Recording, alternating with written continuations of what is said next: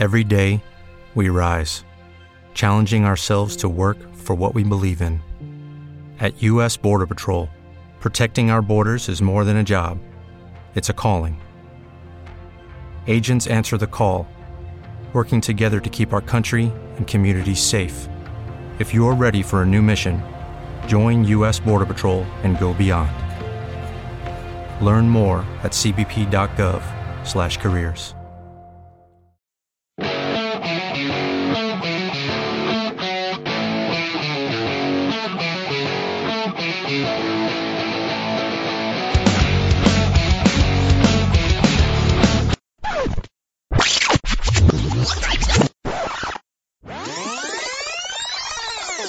We're taking over!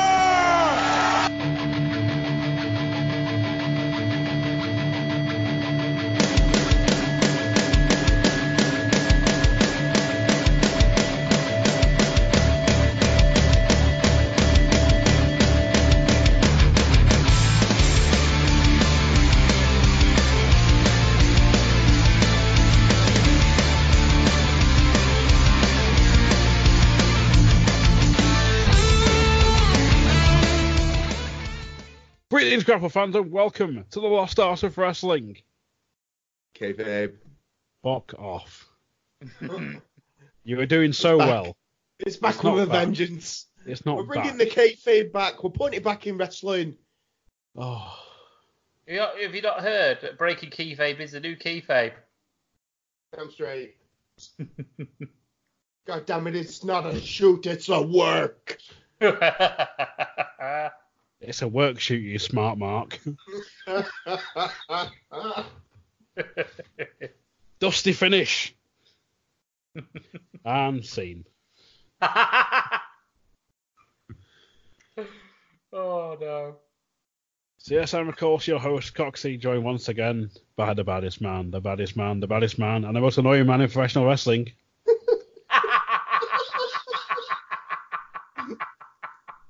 Other than Dick Fate.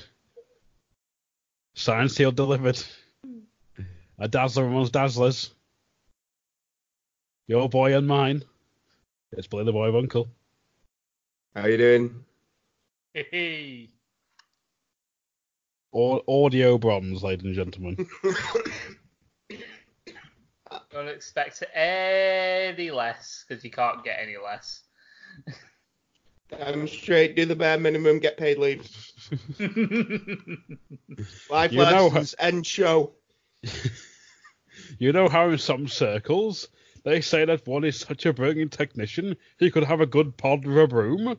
You, sir, are the broom! You are a broom, sir. It's really tempting to windmill you. Just put it out there. You'd be windmilling the other man in this conversation as well. Because he is a man who is half a man. Half a man. Fuck's sake. Nearly got it. Nearly. These webcams aren't helping. Yeah, blame Bunkle.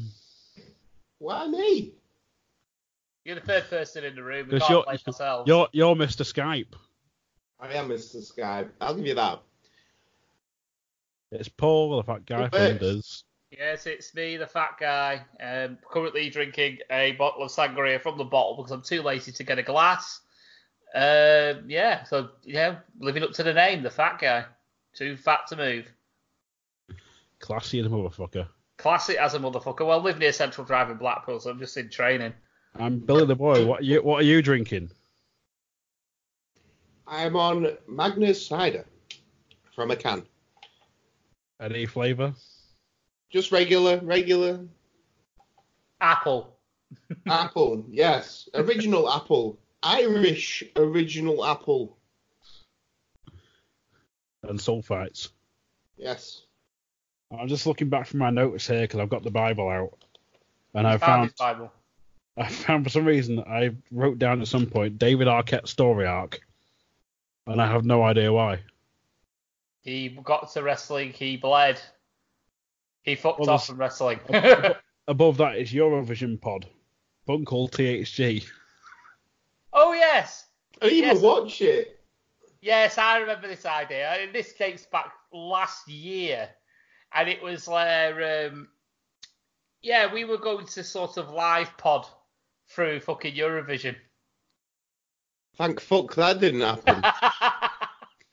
Well, I think it was going to be sort of like a thing where we have one person who can't fucking stand it, you, and there's someone that actually kind of likes Eurovision, me. So Eurovision's been shit since Terry Wogan stopped doing it. Because Yes. literally all he did was get wasted and say everybody's shite. yeah, I agree, but it has like a shitty sort of charm to it that I kind of like, and for some reason, like now recently, Australia is allowed to compete, even though it's called Eurovision. Yeah, Go. no idea. Go figure. But Fancy they're you both- bring the fivers, I'll bring the white powder. Yeah. That high budget, we can't even use a tenner.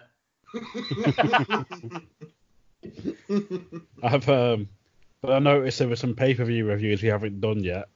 Well, we haven't done any of them, so. No. and Main there's reason one- being we've not seen much wrestling. Well, these are all old ones, so. Well, we'll get round to those. They'll be considered retro episodes by this point now, though, probably. And then I've got the start of my notes for Halloween Havoc 99, which I'm going to start with "Fuck this company."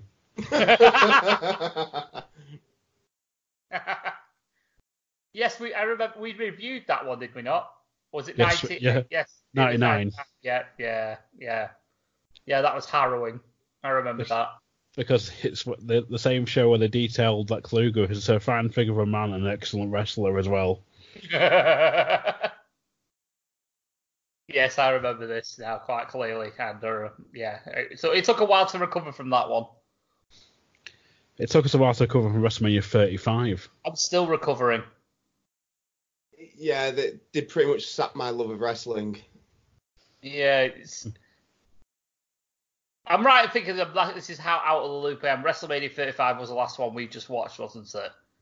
Yes. It Yes. was. I've not seen anything resembling boots and tights since, because I've just not been able to bring myself to sit down and watch wrestling for 2 months. Well, as of this recording on the 7th of June, I'm currently I've got Super Showdown in the background. Oh, God. Jesus Christ, man. I know. I think he just wants to destroy his passion for wrestling, full stop here. I think he just he's taken his wrestling passion, he's taken it outside, and he's just blew its head off with a fucking elephant gun, never mind a shotgun. I was going to say, it's gone the same way as Old Yeller. I make the old yellow quotes around here. Yeah. Well, to be fair, are we going to discuss Super Showdown? No. Moving swiftly on. AEW. Did watch the highlights of that. I haven't. Oh, I we're going this way, are we? So just straight into Double or Nothing. We might as Yes. well. We might as well. Okay. 'Cause it's the hottest topic going at this moment in time. Now, I haven't personally watched it because, I'll be brutally honest with you, I've been fucking stupidly busy. And with work and stuff going on at home and the wedding and things like that, getting stuff planned, I've just not been able to sit down and watch it. And when I did have a bit of time planned to sit and watch it, shit came up. So I've not even had a chance to even watch the highlights, really. I was meant to watch them this afternoon, but I got busy and then got distracted by golf clubs. So unfortunately, I've not watched the highlights, but I am fully aware of the major results of the show, like the main 3 matches. Or 2 matches there was. I'd go 3. Yeah. 3 matches. Yeah. 3 matches. If you count the Young Bucks tag. Yeah, that's what I was counting. I mean, I watched the highlights today while I was at work. Because, if I'm honest, I'm not paying 15 quid to watch wrestling. I just don't. I don't have to pay for it. I don't want to pay for it. So I'm not going to pay for it. But well, do I just give an in-short review? Yeah, go for it. Well, in short, the undercard was underwhelming from all the highlights I saw. I saw one of the strangest things I've ever seen in wrestling, where there was a tag team match with 4 guys I don't really know, I'll be openly honest. I think one of them was Trent Beretta. Yeah. And then there was 2 guys who were like in fluorescent yellow that I didn't know or see. Or one of them was Angelico, wasn't it? Yeah. I didn't really like those guys. I'll be honest. They seemed either botchy or slow. And then the match ended, and then suddenly hundreds of gimps appeared and attacked the 2 tag teams, and then posed with another guy, and it was like, wait, what? It was just, don't understand it. Just suddenly hundreds of male sex workers appeared. All right, okay. Well, they couldn't strangest thing I've ever seen. Well, they couldn't get Joey Ryan, could they? So they had to go for the next best thing. Yeah. Yeah. So, I thought the undercard was really underwhelming. And then the main 3 matches were, well, they looked pretty exceptional, I'll be honest. The Young Bucks match was a bit spotty, but I expected it to be. It's the Young Bucks, that's what they do. But I thought Omega Jericho was good, though I'm not keen on Jericho's new spinning back elbow finisher, or whatever it is. See, it looked a bit naff. And it's because he's getting on a bit and he can't keep jumping on his back, smashing his knees into people. Yeah. Well, to be fair, he did that like 4 times just in the highlights. Mm-hmm. Oh, the code breaker. Yeah, I'm guessing it's because he doesn't want to do the line salt anymore, which, fair enough, he's quite old now and a lot bigger than he used to be. And then the Cody Rhodes, Dustin Rhodes match. I don't understand why Cody's a heel, but apparently he is. And it was okay. Dustin bled. It was quite cool to see blood and wrestling again. It looked good. It wasn't just a little bit of blood though; it was a lot of blood. It looked like a lot of blood, yeah. But it did, like I say, it looked pretty decent in the highlights and whatnot. So, and the crowd were definitely into it. I mean, I listened to Talkish Jericho today with regards to Dustin Rhodes, and he talked about a little bit about the match he had with Cody, and he cut himself, and he didn't realise how deep he actually cut himself, and he was okay with it, but he didn't mean to cut himself as deep, and apparently he could feel the blood coming out with with his pulse. Oh, Jesus. It gross. was that bad, but they said it sucked for a little while, but after a few minutes he was fine. Like I say, from what I understand, I've seen the promo at the end of the match, and it was overplayed with an old promo that Dusty made on WCW to Dustin Rhodes. And do you know what? I've criticised Cody Rhodes a lot. I've got on a podcast called him Cody Christ because everyone seems to worship him. Can't fault him in this though. Can't fault the promo. It was sort of fitting in a way. I thought it was. Like I said, I've not seen the match. I'll be honest with you. I am going to go back and watch Double or Nothing at some point. I will, like I say, I'll watch it and I will give my opinion on the show itself when I've seen it. But from what I understand, what I know, and for what the developments have happened since and slightly before, I may be forced to eat my words a little bit about what I've said about AEW. Y'all laughed at me. But I'm not completely backtracking yet. It's still an unproven product yet. They've had 2 pay-per-views. Well, very sporadic pay-per-views, might I add. 6 months in between and maybe more.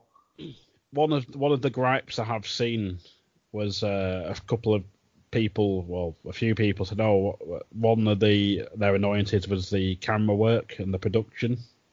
Yeah, but they're going to iron that out. But it wasn't. I don't think it was from what I saw. It wasn't like the bloody World of Sport style. Oh God! Fucking hell! 30 camera cuts in 20 seconds. Like. Yeah. Oh man!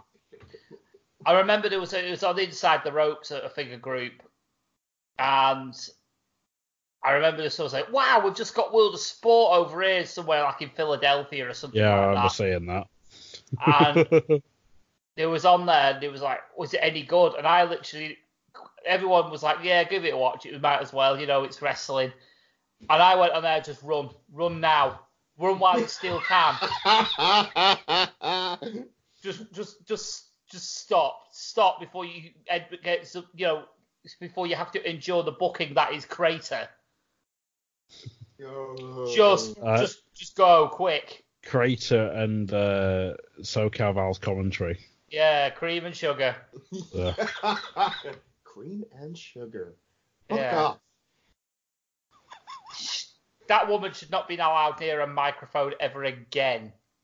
No, she shouldn't.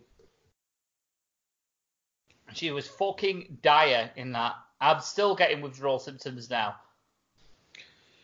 It's a bit strange as well, though, how like there's been no mention of them like filming again for season 2 or anything like since. There isn't going to be a season 2. Well. Oh, don't. Paul knows something. I don't know something, but I came up with a topic a few weeks ago. I said we'll save it so we can discuss it now. Now, when I mentioned obviously before about AEW sort of like having developments here, there, and everywhere, there was information released a couple of weeks ago about AEW having a TV deal with ITV. Yeah. On ITV4. Yeah. To have a weekly show. Yeah. And I think I posed the question on the group chat and we can discuss this now actually. It's like, is this a good thing for WOS? No. Because is it going to be the case of, right, well, ITV4 is now going to be a de facto wrestling channel in this country on Freeview TV. It's where you're going to go. If you're going to watch wrestling, you know it's going to be on ITV4. So do you sack WOS off on ITV1? Because let's be honest, it weren't getting the greatest ratings, as far as I'm aware. Because they fucking moved it back into the bleeding afternoon, if we all recall. Yeah. Yeah, it got earlier and earlier. Yeah. And, so you could like, right, well, World Wrestling's on, it's on ITV4, I know where it is, I'm going to go sit and watch it. Which also could be like, could they put more wrestling content on that channel?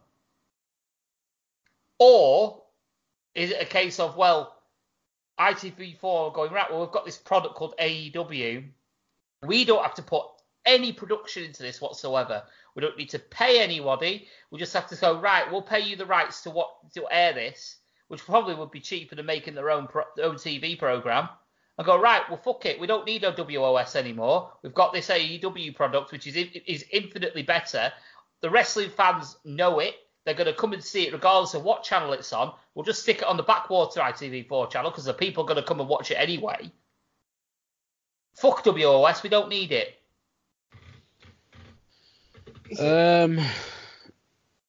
It's a tough one because of the fact like they say like Cody and the Calms or whatever seems to be very, very positive about doing the pay-per-view over here and doing shows over here and stuff, which to me sort of screams some sort of deal, whether it's ITV's in the pocket or whatever, or if they've gone to Alex Shane's gone, oh well, we've got World of Sport and you guys could talent swap and all this sort of thing. But no. Stop it. You are aware that's probably what is going to happen is WOS is going to be bought out by AEW in storyline, and it's going to become AEW UK. It wouldn't surprise me. Yeah, this is but what they've from what I just to jump in here from what I did read the other day though, it seems like they've lost Will Ospreay. Because from the look of things, he's possibly going full time with Japan. Right. So, Oh dear. I will not see Will Ospreay on UK TV. Whatever shall I do? Yeah, I'm a more happy wrestling fan that I don't have to see him. Yeah. But you see, I understand that idea, but I think it's. Do you not think it's likely? I can't see that it's costing ITV a lot of money for WOS, no matter how many shows it's got in this season. So, would you not? You're showing AEW. You're going to show AEW probably late at night. Sometimes when Raw's on, no doubt. Especially if you're showing it live, and then you'll probably do a repeat earlier in the week because you're on ITV4 and there's fuck all on ITV4. But if it does well, that'll move forward in the channels. So, it'll go on 3, then it'll go on ITV2, and then it'll end up being on ITV. The problem with that is in primetime ITV, you've always got your soaps. So the highest it would ever go would be ITV, unless you put it on, like, say, 9 o'clock at night. Well, that's what I'm saying is it goes on at 10:30 after the 10 o'clock news. But then you obviously... On ITV1, or you do the live show on ITV1, because it'll be on at, midnight, and then you have your catch-up at 8 o'clock on ITV2, like 2-3 days later when Love Island's not on. Yeah, I suppose. I mean, it depends what the target audience is going to be. I mean, AEW, from what it sounds like and what I understand, it's not going to be exactly you're going to take your 7-year-old child to it and expect them to enjoy everything. It's going to be something more aged between the ages of 14 and up. Yeah, it is. I think it was TV 14. Yeah. But, again, so then you're putting it on. Okay, so. Well, let's say you have to have it on after the Watershed. So, say the repeat's on at 9 o'clock on ITV2, that's not bad. And if they wanted to continue with WOS, fuck knows why they would, because the talent's bleeding from it every single day. But you use, like you guys said, oh, well, it's become AEW UK. Well, have, like, World of Sport versus AEW and build the World of Sport guys up a little bit so that people think, oh shit, yeah, actually they're pretty good. Like, I saw the highlights of Kip Sabian's match in AEW. It was all right. At least the highlights were all right. And you build them up that way so that people then tune into WOS, and you have sport. You can tailor WOS towards the kids like you wanted to do. And you've got AEW for the people who are actually interested in wrestling. Yeah, you could make WOS a child-friendly like brand. Yeah, but you tap into the knowledge of these people because they're wrestling who aren't going to take 30 different bloody camera angles on a promo. Yeah, and they're going to tell you how to shoot wrestling and make your other wrestling product better, and you're getting the best of both worlds here. That's the way I'd see it if I was a smart, if I was invested in WOS like they seem to be and wanted it to succeed. That's the way I'd look at it. Go on, Coxie. See, I don't think AEW is going to go on ITV1 at all. No, I don't. I think they're going to go with the route of having it like MTV, where you had the original MTV channel. Then they brought out like MTV2 for the alternative and like rock stuff. Then they had like MTV Base for like your hip hop and your rap and stuff. And you had like MTV Hits or whatever, which were all your pop stuff. And then they've all seemed to have dwindled that back down, where it's like you've got like MTV and MTV Base and MTV like pop, rock. whatever it's called now. I think they've got MTV Rock. I'm not 100% sure, but it's shit. Yeah, something like that. But then like if you look at those channels, like when they have like. You have like Channel 4, you have 4, 7. Oh yeah, you 4, 7, 4, 7, 4 music.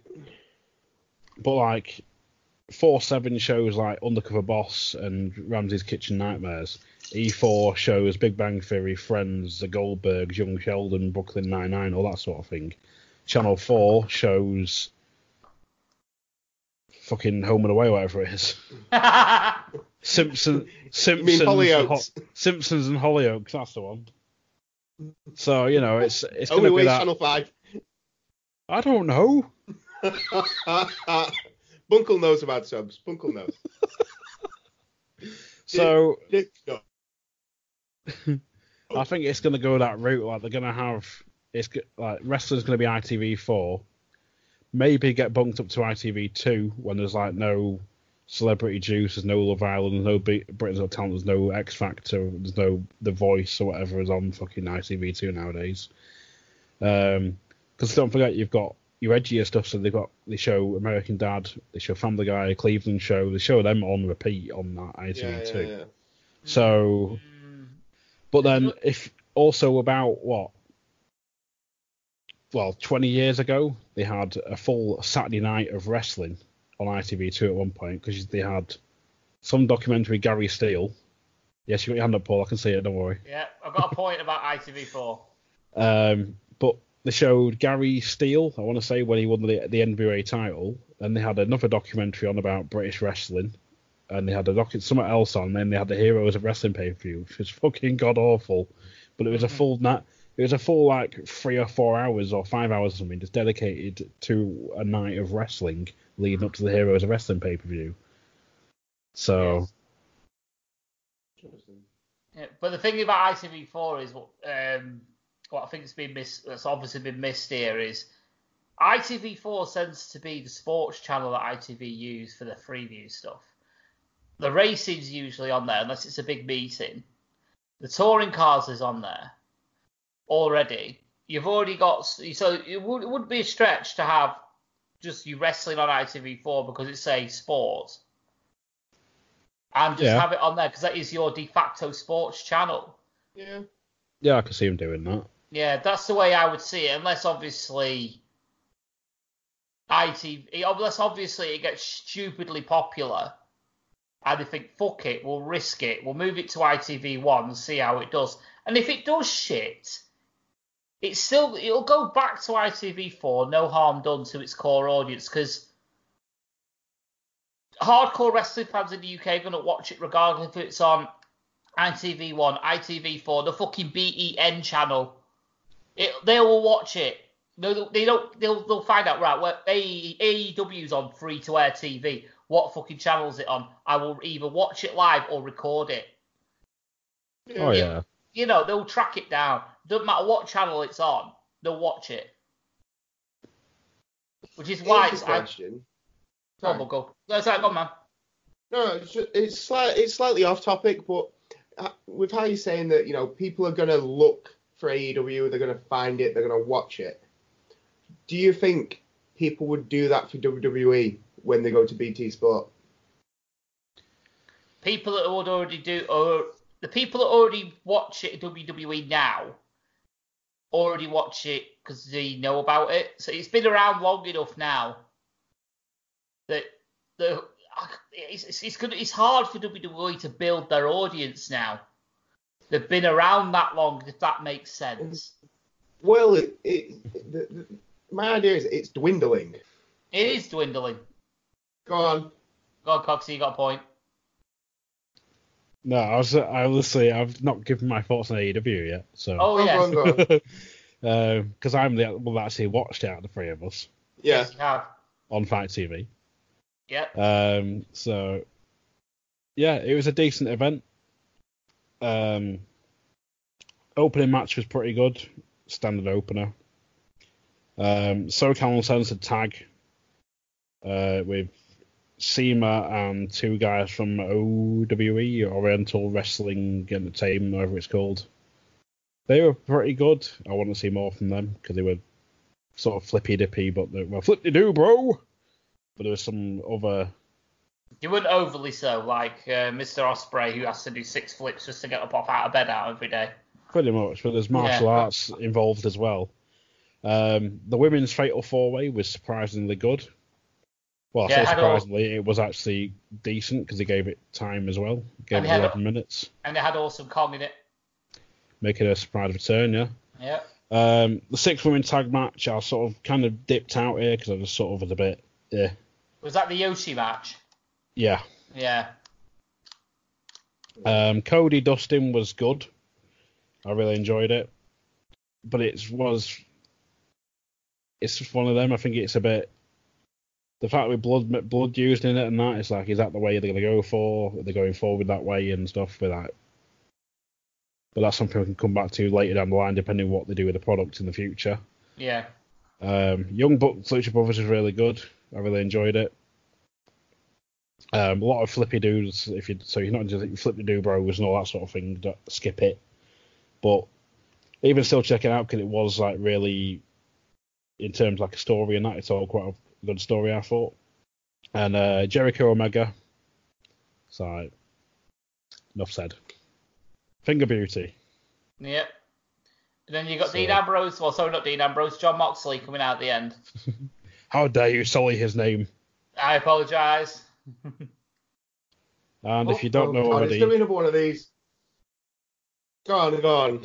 I was gonna say, if you don't know already, he's the new New Japan IC champ or US champ. I think he's the US champ.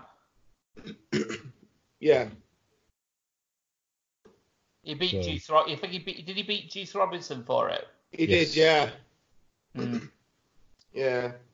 He bit him. But no, I mean, I'm just waiting for all the people who like. You remember when Daniel Bryan first came into WWE? It's like, don't call him by his slave name. Like, come on, right? Slave name. The man gets paid millions of dollars a year, and you're saying, that's his slave name. Yes, I'm sure when he was making his $100 a month working the fucking indies, he was well happier than now being a fucking multi-millionaire, wasn't he? Yeah. It's going to be exactly the fucking same with Dean Ambrose. I'm sorry. He may well have been John Moxley before. He may well be again. But it's not an insult to call him fucking Dean Ambrose. At the end of the day, the man got paid millions. Millions. Yeah. Here's the thing, though. What's going to be the future for Renee Young? Fired. From the bits I saw before of her on commentary with Corey Graves, or whatever, she was talking, and Corey's going, whoa, whoa, whoa, whoa, whoa, whoa, whoa, and she pretty much just shuts up. Yeah. Like he's been just picking at her all night and just giving a shit. It looks like so. I think he's been told to do that though. Yeah, it's going to make her. Yeah, make her life a fucking misery now. They won't take her off air. They'll torture her in fucking public.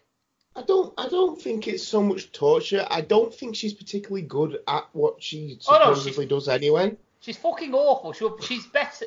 She was better at the backstage segments and doing like the panels. Yeah. In pre-show and what have you. She's not good on commentary. I'd actually rather have Coachman, and that is saying something. Yeah, you see, she came in and replaced Coachman because they thought Coachman was that bad. Yeah. Since he's returned. I don't know. I think it's one of those. When her contract is next up, she won't be renewed. I don't think it's her fault. I don't think that they're doing it just to get back at her. I don't think she'll want to be there. No, it's an awkward situation to be in, isn't it? And you know what I mean? It's like when CM Punk left, he had AJ Lee that was still there. She wasn't there for much longer. No. If anything, I think she's basically just going to work out a contract and just go. Yeah. She'll choose not to re-sign, and she'll be like, I'm just going to go and do my own thing. Yeah, and it's not burning any bridges as well. So, if they do end up coming back, because that's what well, I'd like to say John Moxley didn't burn any bridges on his way out, but then he did that fucking podcast. Yeah. And you know what Vince is like, so. Well, I mean, you look at what CM Punk did. You know what I mean? It's no different. He's come out and he's basically called the company out for the way that they behave.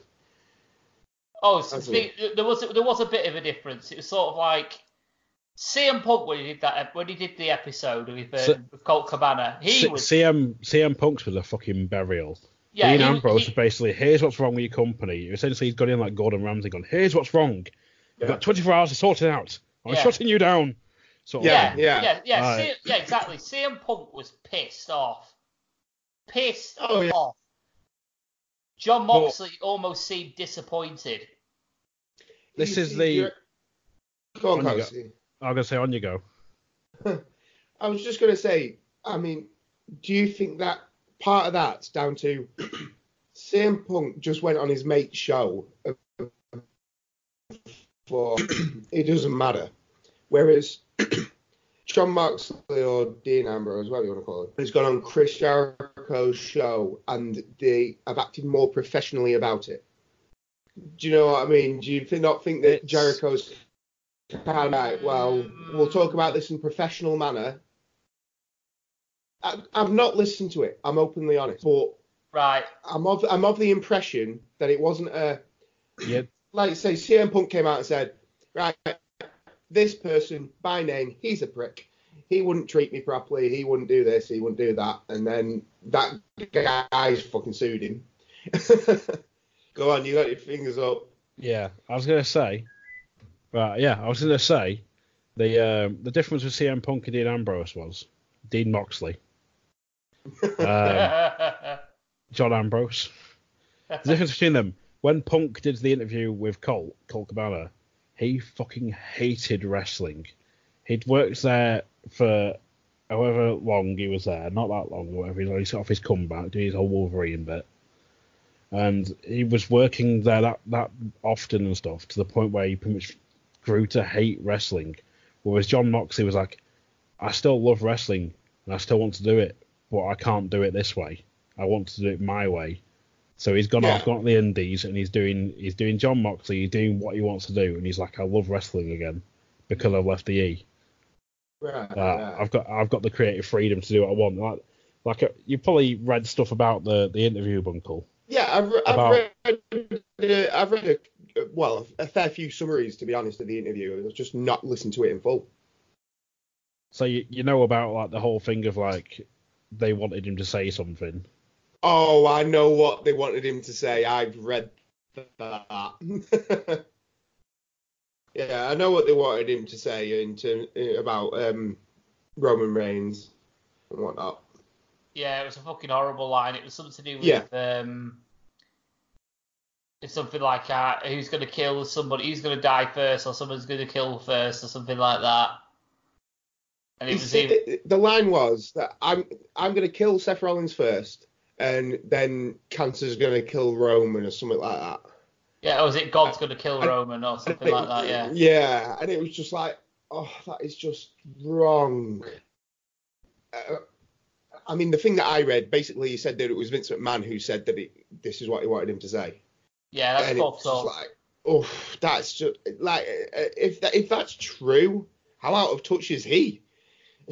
Yeah, that's fucking horrent. It really is. Yeah. Because it's considered that's supposed to be your mate, one of your mates as well. Well, yeah. You know what I mean? That'd be like me cutting a promo on Coxie and going, right, well, I hope he dies of fucking cancer. What? Your podcast has gone to shit, and I hope it dies along with you. Yeah. I'm gonna pin Bunkle 1, 2, 3, and I'm gonna take any his chances of a WWE title is gonna die. Coxie, you just gonna die cancer. Well, was it? So I can't remember this is sort of like a paraphrase, and there was something like, what was it? Basically something. I can kill Seth, but then God's gonna kill you or something. Yeah. Like on a PG show as well, Vince. Come on. Yeah. You see that. I mean, that's what I was just saying to Paul. I was just saying, you know, if that's genuine and that's come from Vince to say that, what the fuck is Vince thinking? Well, it was. I'm sure Dean himself says it is like there's the whole like the Susan G. Komen Cancer Association thing that they work with. Yeah. And Vince is like, yeah, say this line. Like, no. Yeah. Get fucked. Yeah, absolutely get fucked. So yeah, where were we? Getting back on topic. Yeah, we were talking about the Moxley the Moxley interview, wasn't we? Well, yeah, we were just saying about how John Moxley's kind of come out of the WWE and thought, right, I still love wrestling. I want to do it my way. Whereas CM Punk hated wrestling. Hmm. And but there's also that's why he kind of went off. I I meant before we got off the topic I was talking about AEW, and then we somehow got on to. Yeah. Oh, you were basically talking about. You said the main event. You just went Kenny Omega and Jericho. No, enough said, and then you mentioned Moxley showing up. No, before we broke down AEW. Oh my god, that was the topic. Oh, that's alright then. No, we were on about like ITV4 and shit. And then Yeah, I thought we kind of covered that. That's alright then. Yeah, I think we've pretty much covered that. To say, I think overall, we think that if it's going to go to ITV4, it's going to stay on ITV4. And we're talking about WOS. Yeah, it doesn't matter what channel it's on because the fans that are going to watch it regardless of what channel it's on. And we're talking about WWE. If they were to move channel, would they follow it? Sort of thing. And it's like, well, they wouldn't. Shit, yes, BT Sport. Yeah. That was it, yeah. You're right now. Yeah, I'm up to speed. Yeah, it was like, you think the people are going to go and switch and pay them because it's going to cost money if they don't have BT Sport. It's going to cost you money to switch. So it's only going to be the hardcore fans that are going to go. They are going to lose even more viewers over in the UK with this deal.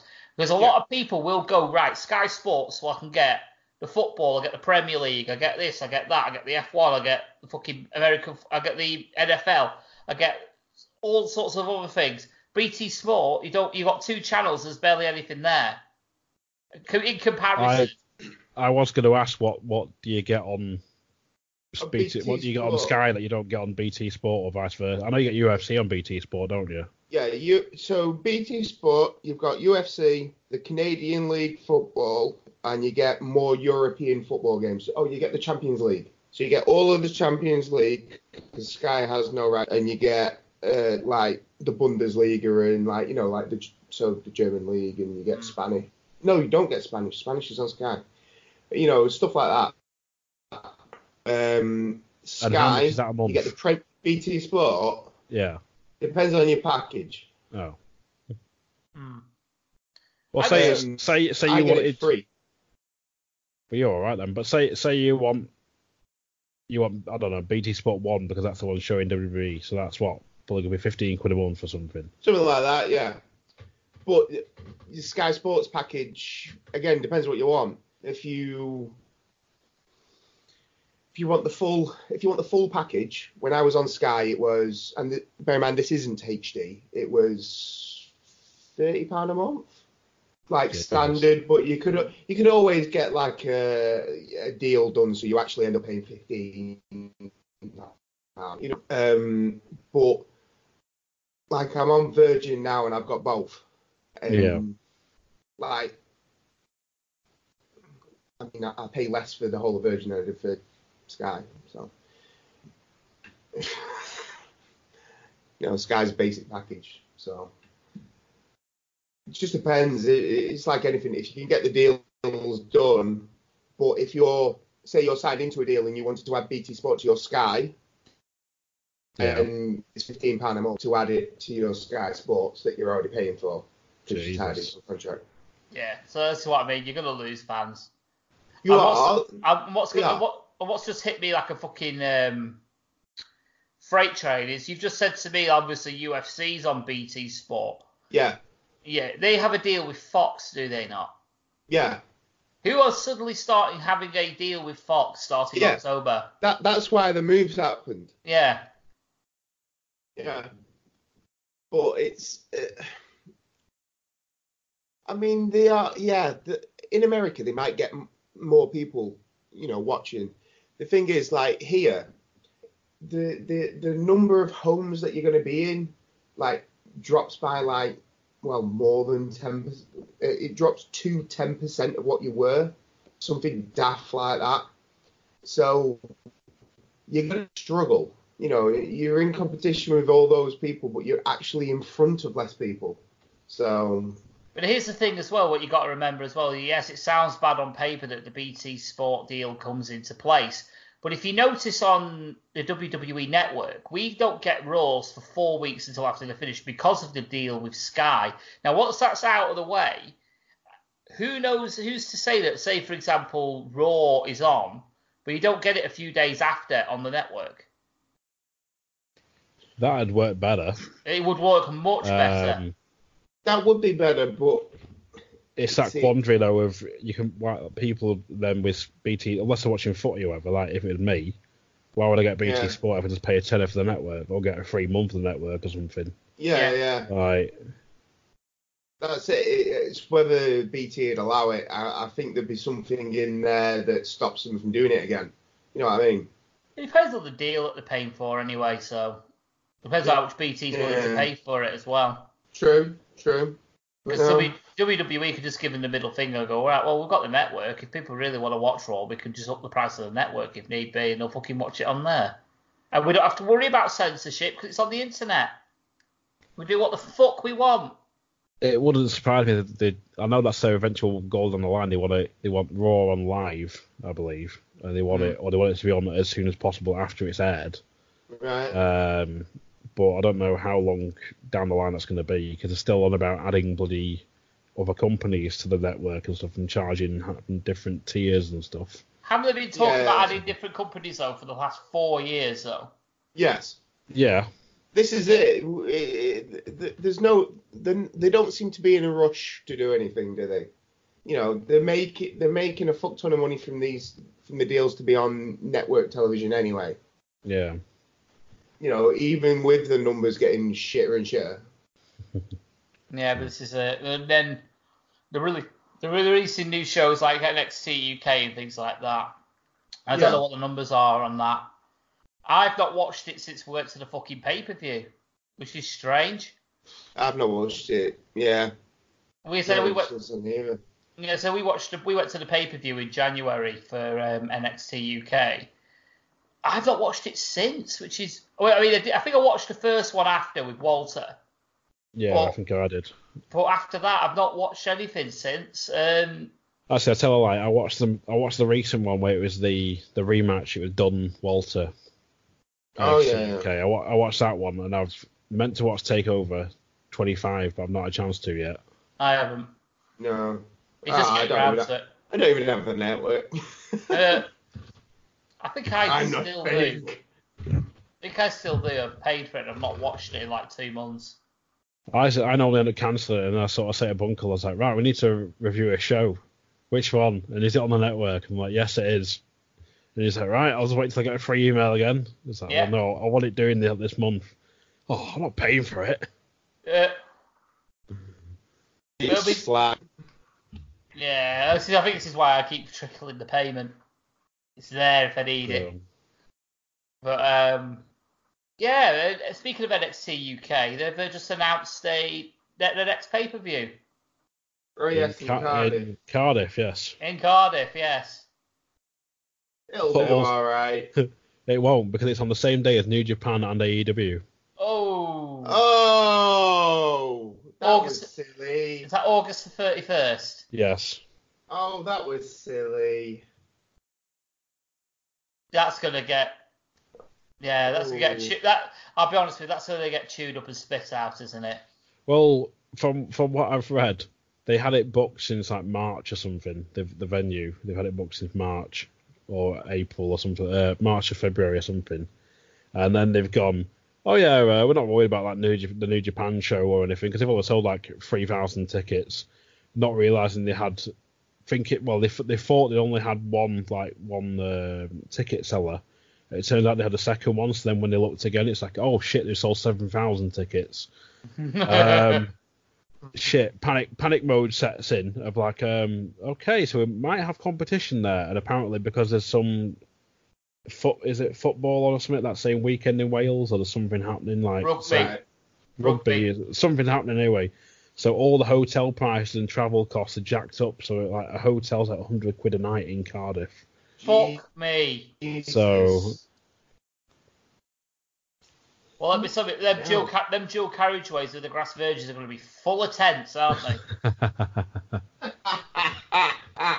Yeah. Shit in the bed. They're fucked. That's such a stupid idea. So. That is absolutely retarded. Yeah, they needed to be smarter about that. That's not. Do you know what they should have done? Because the New Japan and AEW in London, are they not? Yes. Around that area. One's at the Albert Hall. I don't know where the other one is. Well, you know what they should have done? Edinburgh, Glasgow. Yeah. That's where they should have gone. They should have gone the complete opposite end. Yeah, and it should be fair, they've been successful as well up there because they're mad as well.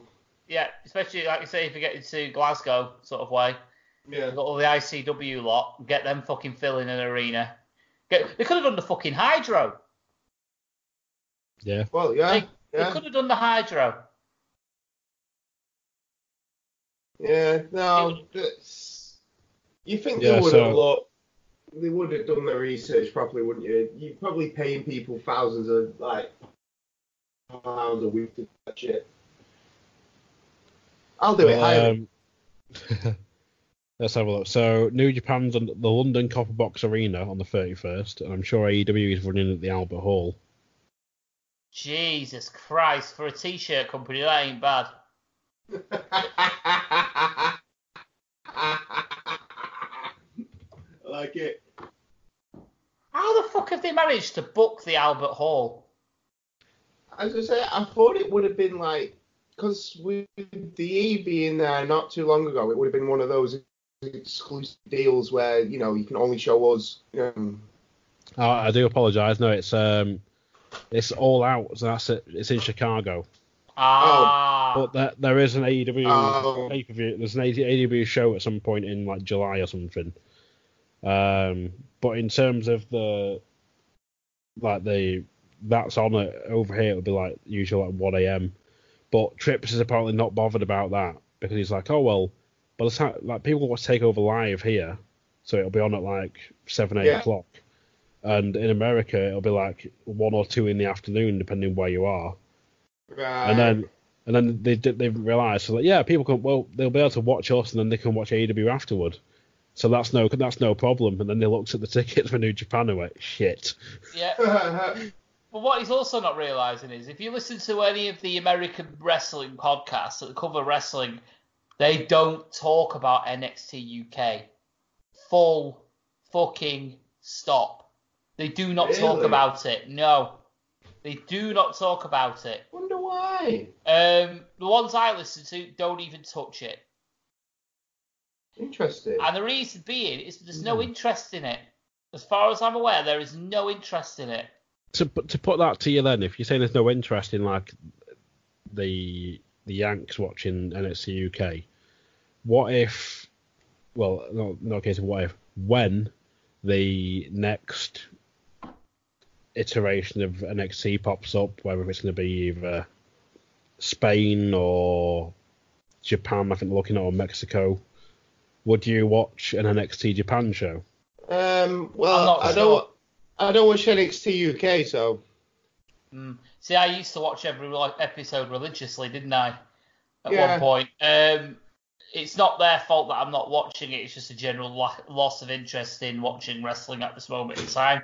But I do go through phases of that, and then the next thing you know, I'll watch everything with tights and boots. But I don't know. It depends. It's more of. I think the attraction to NXT UK for me is watching guys that I've seen in person making it to the big time. The likes of people like Ashton Smith and Mastiff and Ligero and people like Viper making it up there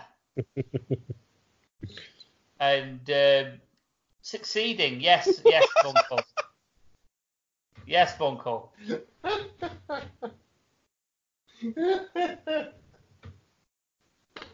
Sorry.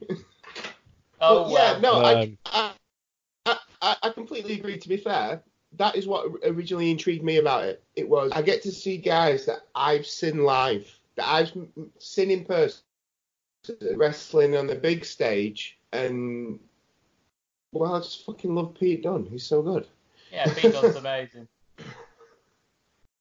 Well, now the title's off him, there's every chance he can go move up. God forbid it.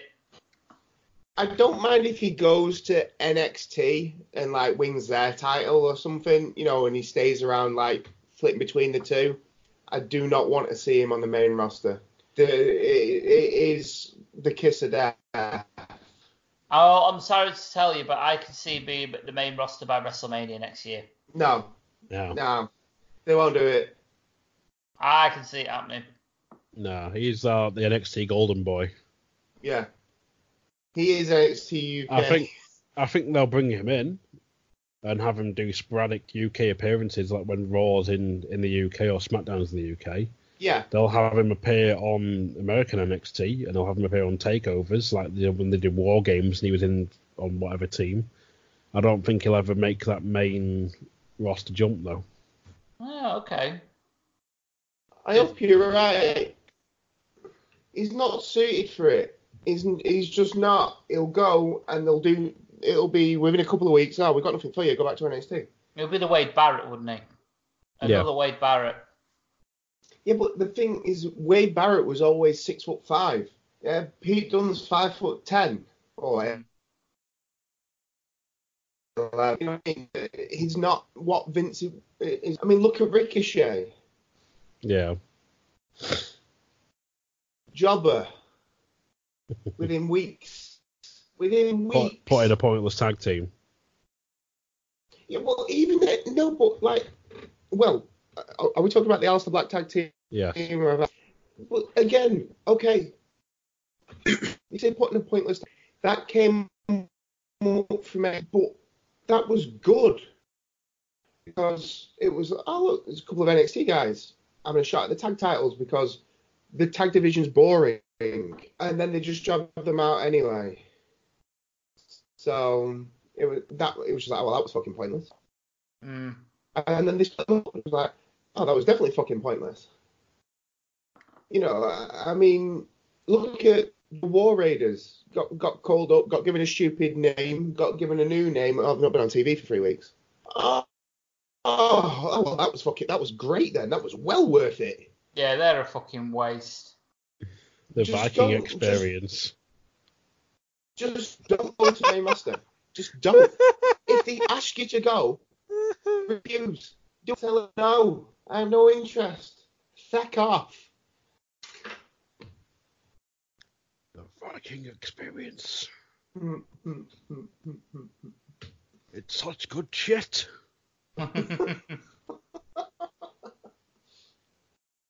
Oh dear. All right, we've got some listener topics, I believe. I've got a couple more bits yet before we have you? dive in.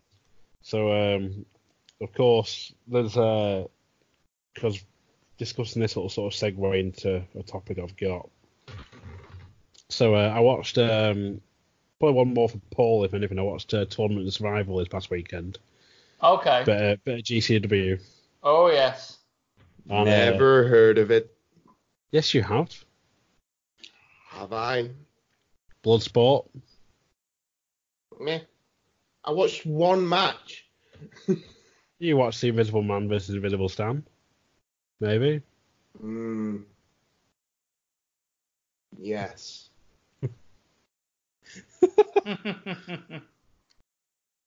So, on the 4th of July this year, they're having another event. Probably this one may interest Bunkle. It's GCW presents Backyard Wrestling. Yes. Yes. Is the commissioner going to be there? I really hope so. All I know is there's going to be a trampoline. Yeah. Yes. A trampoline and light tubes. Can we do a group viewing and watch it and do an actual review? I think we may have to. We're going to have to, aren't we? Yes. And as a warm-up, we can do the DVDs Coxie has. Yes. Oh, the Backyard Wrestling DVDs? Yes. Oh, that's right then, yeah. I am fucking... Yeah. Paul needs to see the epic battle. Yes. I've not seen any of these, for the record. What? Oh. Pod 1. I am intrigued and I need to see this. Yes, you do. You need to buy the game on PS2.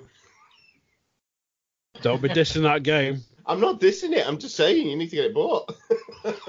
I'll look it up on eBay, see if I can find it. You can probably get it for like 50p nowadays. Yeah, it'd be cheap as chips. I wouldn't be shocked. I might even venture into CEX to see if I can find it in there. Make sure you get the first one because the second one's naff. Yeah. The second one's full of glitches. This is starting to sound very similar to Legends of Wrestling. Yeah. Yeah, in a way, yeah. Yeah, I had the second one and thoroughly enjoyed that one, to be fair. I love Legends of Wrestling. Yeah, that was the one with RVD in it, wasn't it? The second one, I think. Yeah. All three of them had RVD and Sabu in. Right, okay. All I know is it had the game engine from the ECW games, so. Just for updated graphics, yeah. Yeah. So, but in mid-September, when they get back from Japan, they've got Josh Barnett's Bloodsport 2. Ooh. Which I'm hoping has another Minoru Suzuki Josh Barnett conflict. Ooh. I'm hoping it does anyway. It better. Yeah, there was some interest. Yeah, there was trouser twitchage there, wasn't there? So, yeah, I felt some tingling in my penis.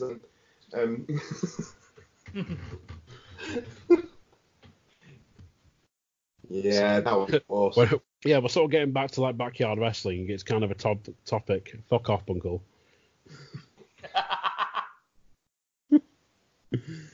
Topic I've had in mind for a while, and it's something we discussed it watching some show. It was one of the pay-per-views we watched. I can't remember, but it's things that make you uncomfortable in wrestling that you've watched. Ooh, right. So a match or something that's happened in a match or Del Rio Ziggler. Ooh. Yeah. refresh my memory. It was the one where they did the concussion angle with Dolph Ziggler, and it was where it was like Ziggler was heel and Del Rio was face. It was doing the gimmick where he was doing like the Mexican flags in the corners and things like that. If you remember, little tiny Mexican flags on top of the turnbuckles and things like that. He was face, and they did the double switch that night. Yeah. And Ziggler was going in with a air quotation concussion, and he was world heavyweight champion, and it was for the belt, and Del Rio was constantly aiming and kicking Ziggler's head, and I just remember fucking. I know, obviously, you as a wrestling fan, you know what's really going on, but you couldn't help just like your arse clenched every single time Ziggler went for that super kick. Not Ziggler, Del Rio. Just basically did any offense near his head, and he was constantly kicking. And Del Rio has possibly got to be the best thigh slapper in the world. So it sounds like it legitimately connects. It is fucking sick. To be fair, there's not even really like a match to it. It's kind of like Ziggler comes out selling it, and you know what Ziggler's like at selling. And Del Rio literally just goes straight to booting him in the head, and pretty much the whole match is just him booting him in the head. Yeah, and Cole, I don't big Cole up very much, but he was brilliant in this match. It was gross. It felt gross. You know what I mean? You know, it's one that. It was when he still had AJ Lee on the outside of him as well, and she was getting like proper upset. She did a fucking good job. And it was like, oh, this is just wrong. Yeah, she was losing her shit, wasn't she? Yeah, it was brutal. And it's like, it was one of them where, like, Cole is doing the, like, why does he keep kicking out? Just, and just stay down. Like, and like, I can't remember who the other guy was, the colour guy. Might have been Matt Striker. Was like, it may have been.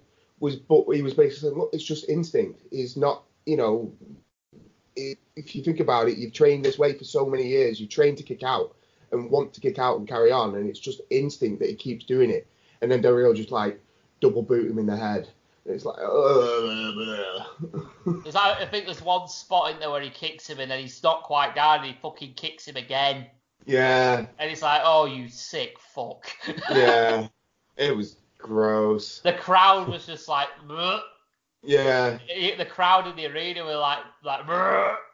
It was horrible. It was fucking. To this day, I remember watching it live and my actual reaction at the time. It was like, oh man. Yeah, I think I watched that one live as well.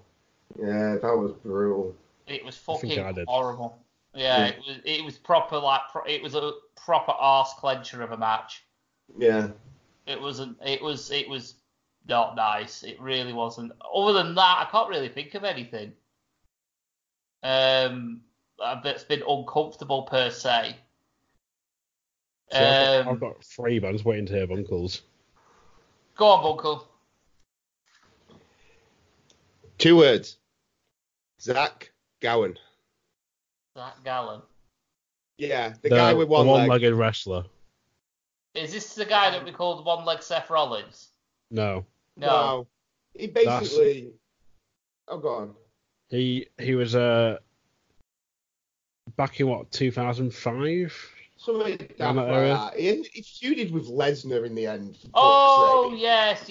I know who you mean now. He basically got murdered by Brock Lesnar. Yeah. And it's not even so much the murder. That was... I kind of understood that they had to get him off TV somehow.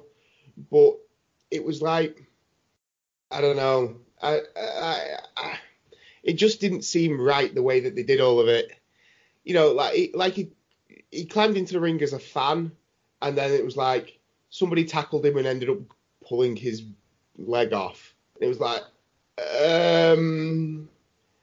this isn't right.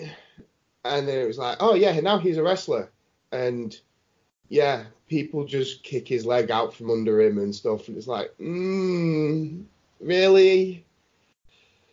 It was just uncomfortable.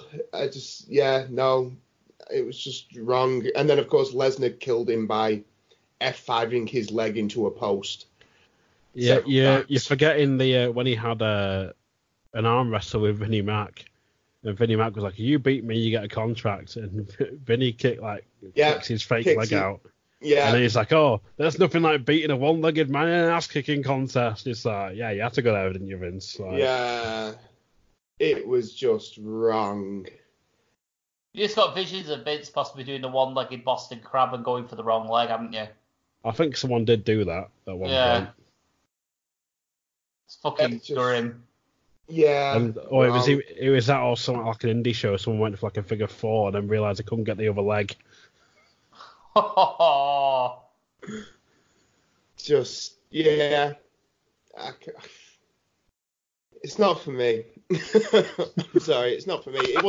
It just wasn't even. To be fair, if they'd done something well, then you can pull almost anything off. But when you do it poorly, and you have Vince lording it over a disabled person, it's like, yeah, this has gone too far. This just isn't for me. This is not right. You go on, Coxie, your turn. Well, I've got this 3. Roulette of death. I've got 3. We'll do one and come back. Well, have you got more? Well, Paul did take one. I've got one more, I suppose. Well, my first one, Rumble 99, Mick Foley, Rock, I Quit match. Oh, yeah. Yeah, and Rock goes too far, clearly. Yeah, a little bit. Proper, like, stiff, unprotected chair shots. Yeah. And just, nope. Yeah. While Foley's got his hands tied behind his back. Handcuffed that's not behind his back. Yeah, it was just gross. But then when you watch it on Beyond the Mat, though, and you see his missus and kids are in the front row watching, that and they have to get up and leave. Yeah, and they're getting upset. Like, I think it was Foley who wrote about it and said we'd agreed on 5 chair shots or something, and there was something like 17. Possibly, yeah. It's like, ooh, it's like, I don't know. the only person who knows if he took advantage of him is The Rock. He's the only person, because we don't know if Foley said do it again. Yeah. Yeah. And Foley has admitted he doesn't know and has basically no memory of that night. So, take it how you want, really. But yeah, that's a gross one. Yeah, that was not fun. So yeah, Paul, your next one? The one I was thinking of was one I actually saw in person, and it's more of a hindsight sort of thing. Oh, go on. I think Coxie knows where I'm going with this one. AJ Lionheart. Correct. Oh, yeah. AJ Lionheart broke his neck in 2 places after taking the Styles Clash wrong. Yeah. And it's like I remember standing there, and it all of it sort of like happening where Des the ref was there, and he's normally he's raising the arm of the victor. Then clearly something's not right. He's over the top of Lionheart, and he's waving someone over, and you're like, oh, this ain't good. This ain't good. And then I think the next thing we realise is fucking Chris Hero comes steaming past us, like sprinting past us to the bar to get ice. Right. Yeah, it was horrible. And then, the next thing you got the ring announcer in tears, and then someone has to get the microphone off because she can't do the announcement, and asking everyone to leave. Right. It's like, oh god, it's that moment where we was leaving out. We didn't just leave out the main entrance, we had to leave through the fire escape.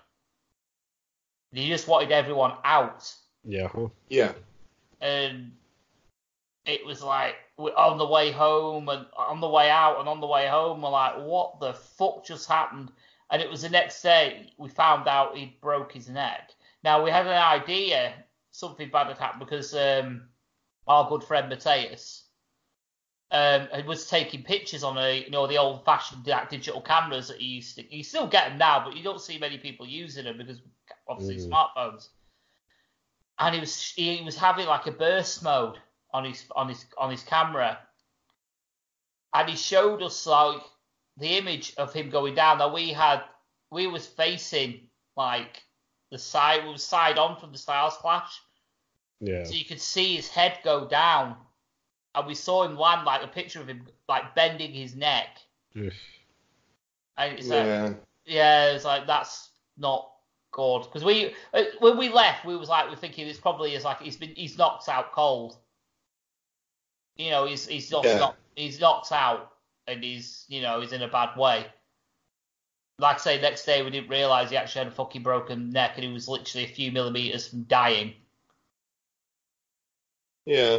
It was like, on the way home it was like, it was we couldn't enjoy the show. It was sort of like, obviously, you just really witnessed a guy die. Yeah. It's like, it was a good show, but it's like, can we say it was a good show?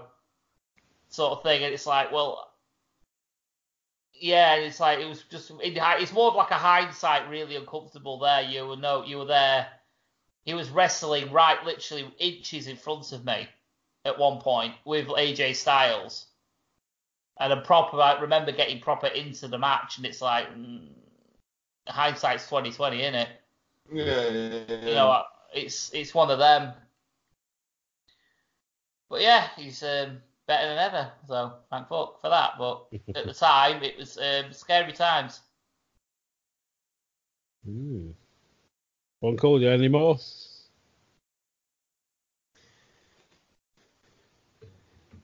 See, I've been thinking about it, and if you'd asked me a few hours ago, I probably would have had more. No, it's not cringeworthy. You know what I mean? I'm kind of okay with it. I mean, the only thing that I could think of, but I didn't see it, was when they were doing Oklahoma in the JR. I was like, it's just wrong, really. But again, it's one of those things. I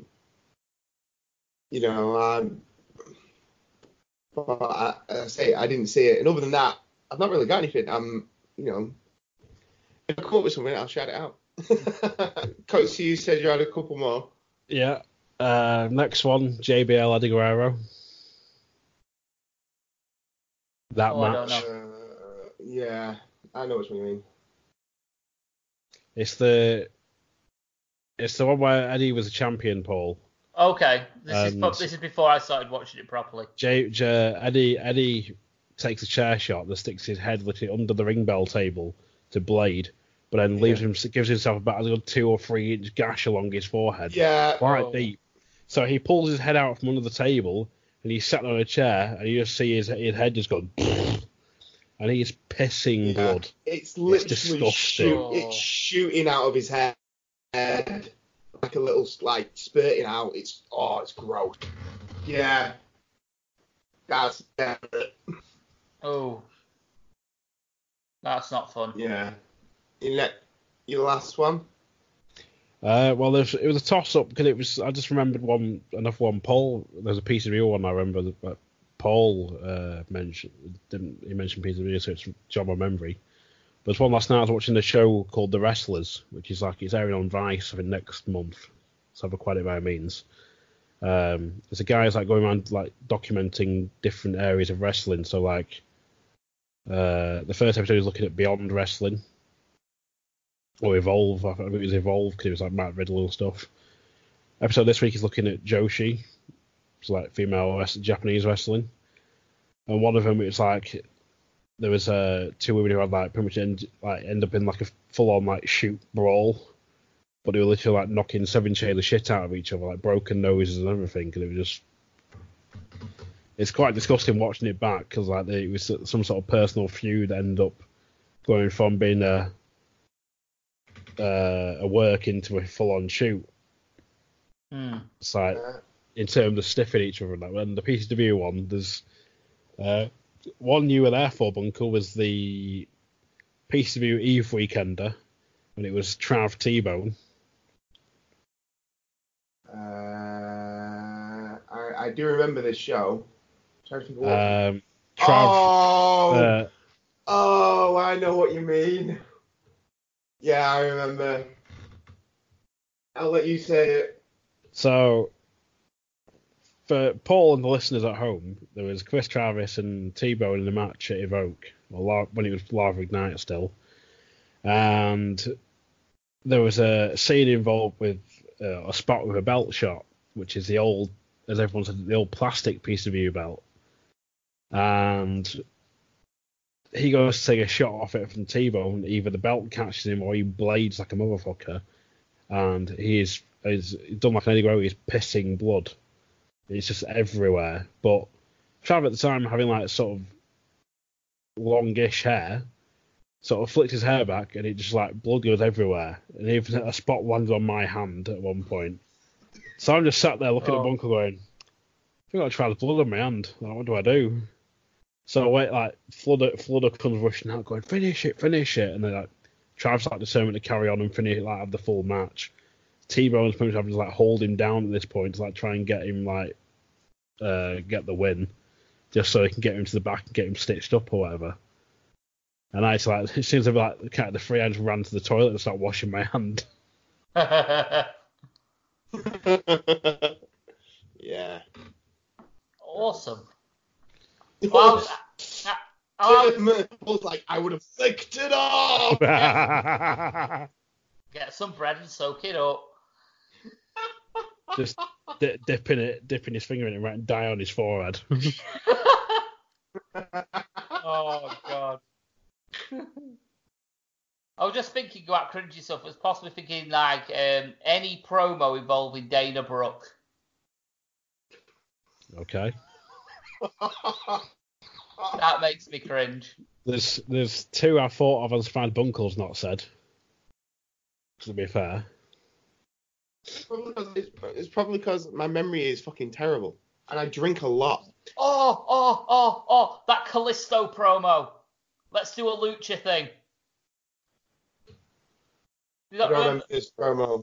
It was a they do the draft picks. Oh yeah. And it was one that was like exclusive on the network because it had finished on the thing, and I would put it on.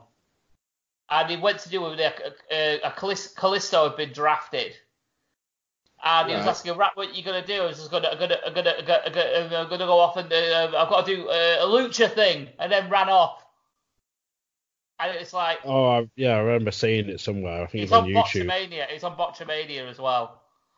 It's like when British Bulldogs say, "I'm going to win the Rumble because I'm bizarre," and just carries on walking.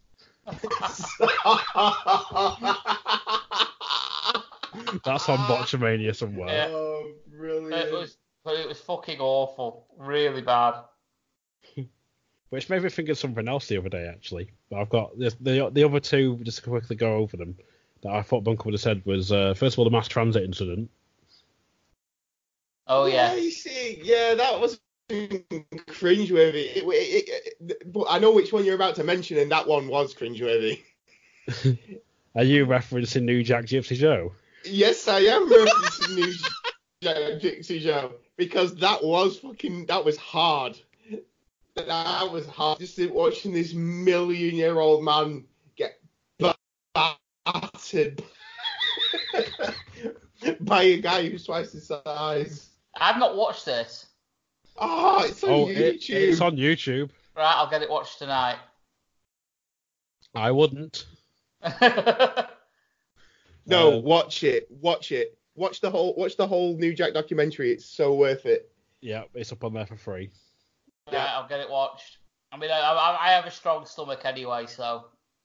But there was. I might watch it myself.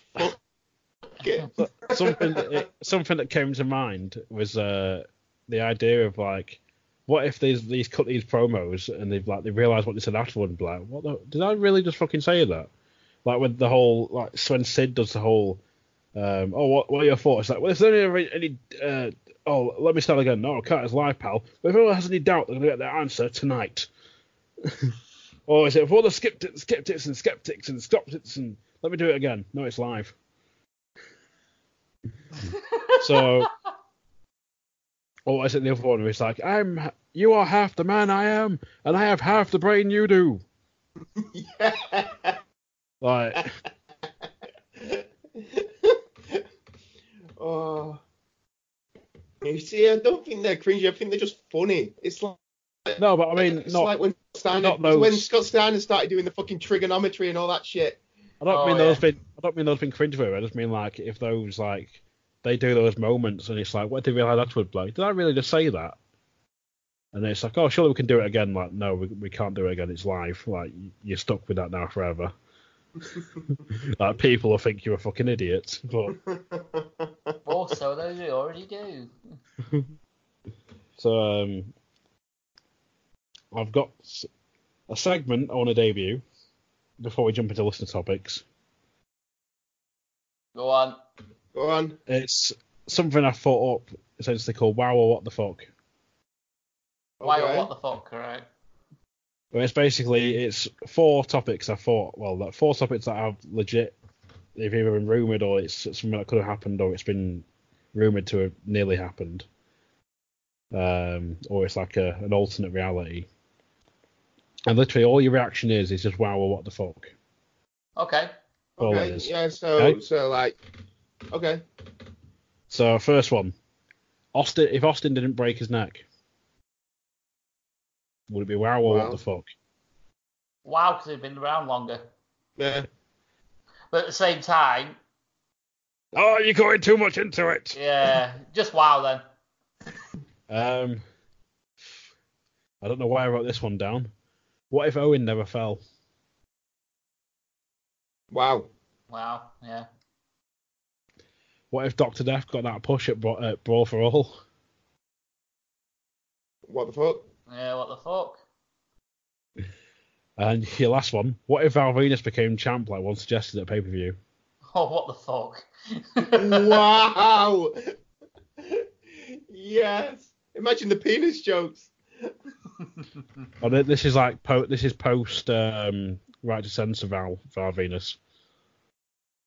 Oh. Yeah, what the fuck? Oh, yeah, then what the fuck? I mean, if that was Attitude Era Val Venus, he would say, right, well, this belt, I can't wear it around my waist, but I could use it as a cock ring. For the context of that, I think it was around 2004, 2005, maybe 2006 or whatever, and it was when they sort of struggling for, like, everyone was off injured and stuff, and there was like, they were short people for a Fatal 4-Way, and they're like, what if we put Val Venus in and have him win? Like, why? Yeah. Because he's been with the company for ages. Like, yeah, but why?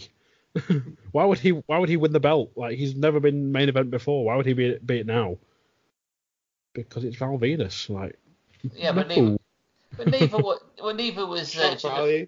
when neither was Jinder Mahal, but he fucking won. True. Hey, go into Jinder. Exactly. And so moving on now, or you guys want a quick break or anything before we dive in, or? I'm straight in there. Yeah. It's fine. So we've got a list of topics. We've got quite a few actually as well. So first of all, Daz Trube, the Troubadour. Right, Sin? Aye. Been a while. Yeah. Yeah. Thoughts on the 24/7 title? Its concept is fucking brilliant. The belt is ugly as fuck. In a word, comedy? Yeah, it's what it's going to be. It's basically going to be. The idea is to have it defended like the hardcore title. Well, what people are like, well, you can't do that. It's not hardcore. What people seem to not realize is hardcore belt. 9 times out of 10 wasn't defended in a hardcore situation, especially under 24/7 rules. It was more comedic and used as a prop. You know what I mean? Like, for example, when I can't remember who it was, but they got pinned while they were asleep with one finger. Crash things Holly. like that. Yeah, things like that. They had brawls in play areas and things like that. The best one I heard about that was Big Boss Man pinned Al Snow against the wall. Yeah. Yes, he did. Yeah. He did, and I saw it live. But then it's like just I've got Super Showdown on the now in the background, and it showed a recap of Jinder Mahal. Like it said before, like Jinder Mahal won the belt off, like he beat R-Truth for the belt at the airport, and R-Truth won it back on the plane by pinning a sleeping Jinder Mahal. Yes. Which watching was actually quite funny. But that's the point of it, though. I mean, Jinder Mahal's a 2-time champion and has held it for a total of less than an hour. You know what I mean? It's a joke. At this point now, like R-Truth is like something like an 8 or 9 time 24/7 champion, like something daft. It's ridiculous. It's fucking brilliant. I love it. I love it. Like I said, there was a segment I shared with Coxie. It was when Matt Hardy was waiting in the car park for R-Truth. Yeah, I watched it. Yeah, it's great, isn't it?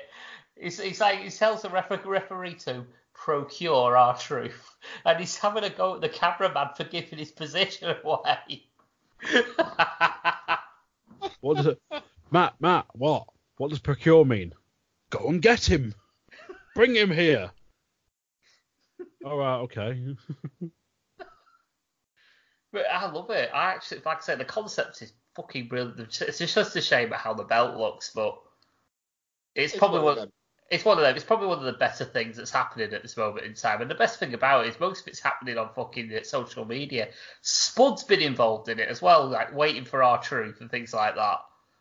Yeah, I saw him take a picture of himself at the golf course waiting for it. Yeah. So it seems to be doing its job. Like I've said, like Phil said to you guys in the group chat though, so that I'm just waiting for like an inanimate object to win it, or like someone's like pet or something. I'm waiting because obviously, what was it? R-Truth had an invite to the what was it? Bray Wyatt's Funhouse thing. I'm waiting for the fucking the witch to pin. Exactly. Yeah. Yeah. So we shall see. Yeah, we shall see. But I think it's looking positive. I'm probably in the minority. I don't know, but I quite enjoy the concept of it. And I've seen all the stuff on social media regarding it and watching these certain videos, and it's fun. It is a lot of fun. They've started doing that to try and get us more of a boost for the social media, haven't they, as well? Yeah, and trying it's to working. divert traffic towards that. So. So was it somebody shared like a screenshot of like WWE's like most recent videos? I was just like they average like a couple 100,000 here and there, and then the Jinder Mahal pinning R-Truth on the golf course was at 4 million. That's ridiculous. Yeah. It was like, yeah, okay, yeah, you know, from that standpoint, you can see it is doing its job. So, but question I think is really how long is it going to be around for? I can see it being around for a few years if it carries on at this rate. It's successful at this moment in time. It's a good thing for lower card guys to do if they can't get on the TV show. Fuck it, get them on social media, get them doing something, and get them, you know. R-Truth is perfect for someone like R-Truth who's got natural comedic timing.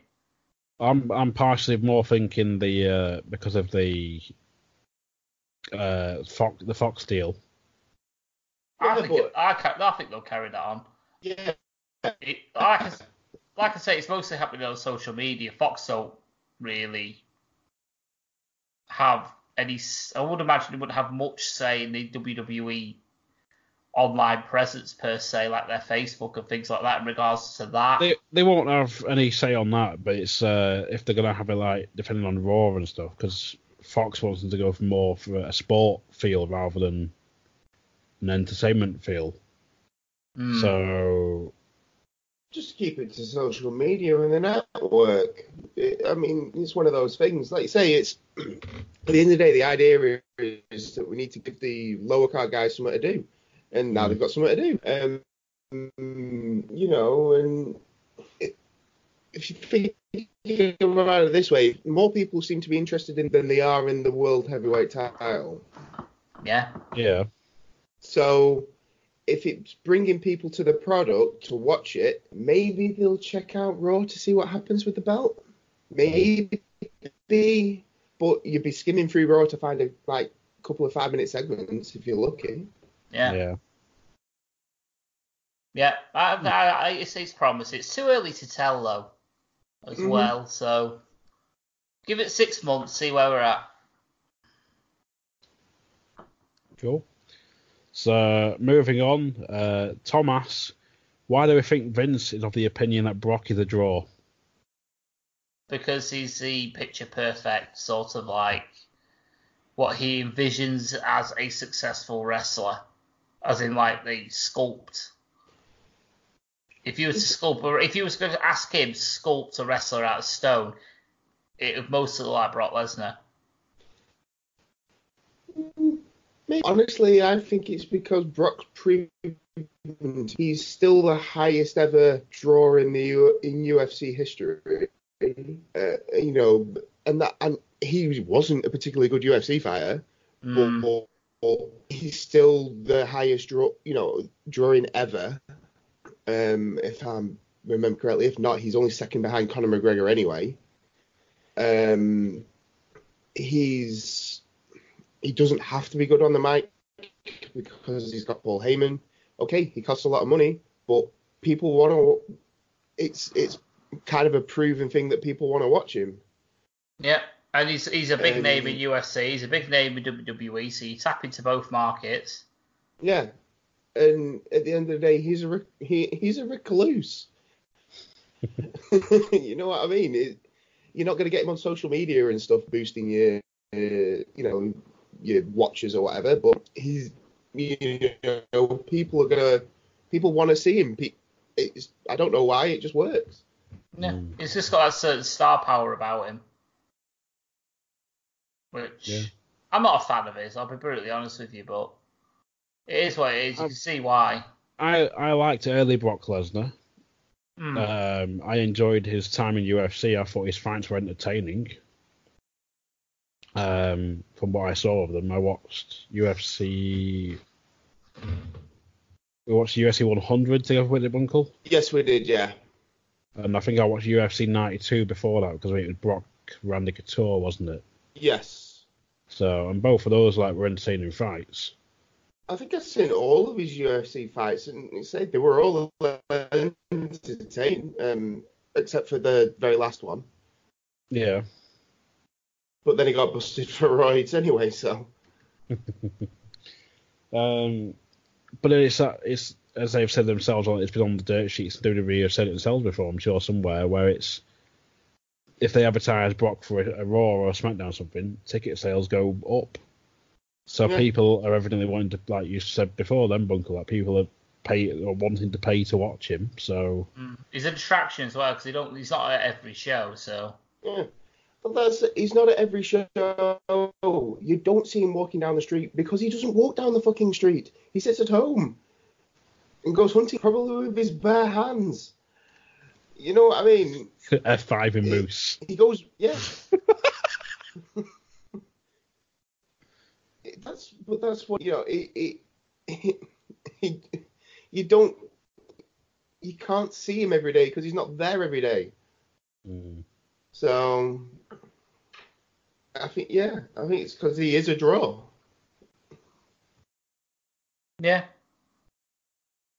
can't argue with that. Question answered.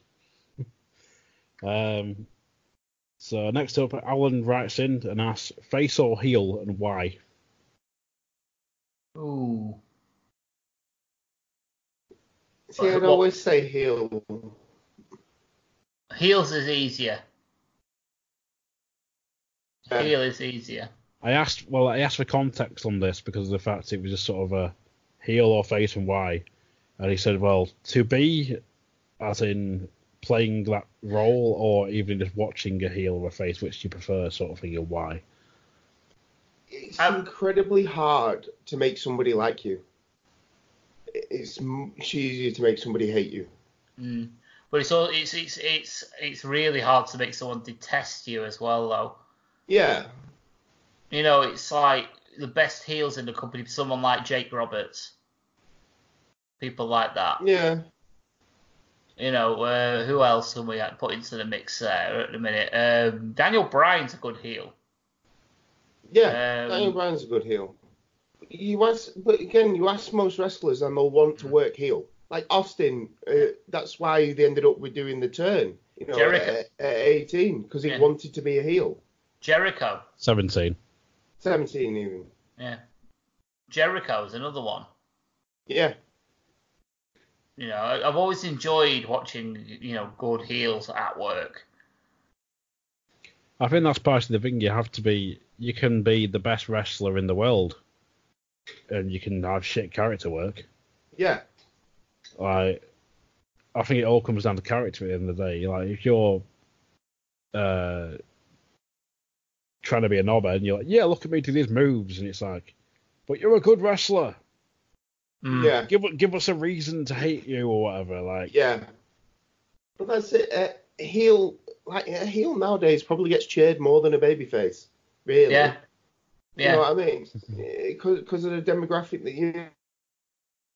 Are you telling me that Stone Cold Steve Austin was a face because he assaulted people on a regular basis?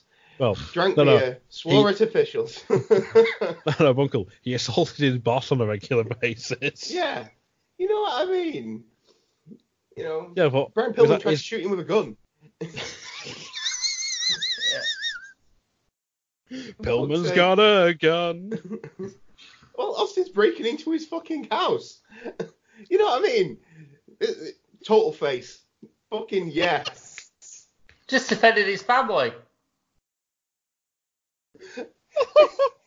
Pillman Exactly. 9mm. Pillman's the heel in this.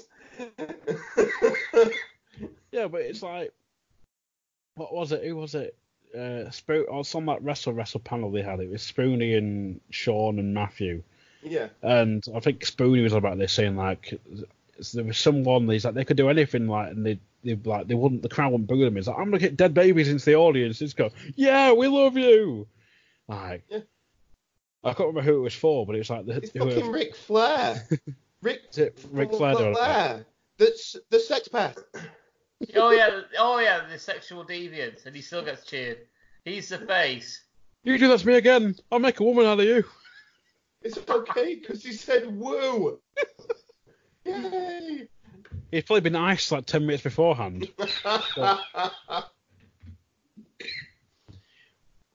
I still remember seeing the first time he did that. He's like, what's it mean I've been iced? He's like, it means you got to get down on one knee and just chug that Smirnoff Ice.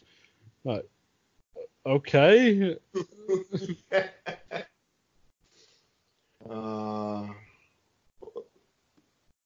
But then there's also like, So, I was gonna say, there's sort of that heel in the style of like when you've got the Dudley Boys in ECW, like just nuclear fucking heat. Yeah. Yeah, you got to appreciate that. It's having this. It's also what you got to appreciate. Anyone can go out and say, it doesn't take much bravery to go out and say nice things to a fucking rabid crowd. That it's like, right, we love you because you're amazing. You're a fucking maniac, so I love you for it. But to go out and call someone a faggot on the front row. Yeah. Yeah. You know what I mean? And it's say all sorts and shit like, oh god. I was thinking about this morning actually because I remember there was it's a one match. It's Balls and Axel against the FBI and Danny Doring and Roadkill, and they come out and cut a promo, and Balls and Axel come out, and this is like middle of Florida, and they say it looks like a homosexual dance party. But this is more aimed at the guys in the ring. But even still, the crowd cheer. Oh dear. Yeah. A little bit. Oh man. But yeah, I appreciate the bravery it takes for a heel to come out and say nasty shit about the crowd, knowing on the way out they could get fucking stabbed. Yeah.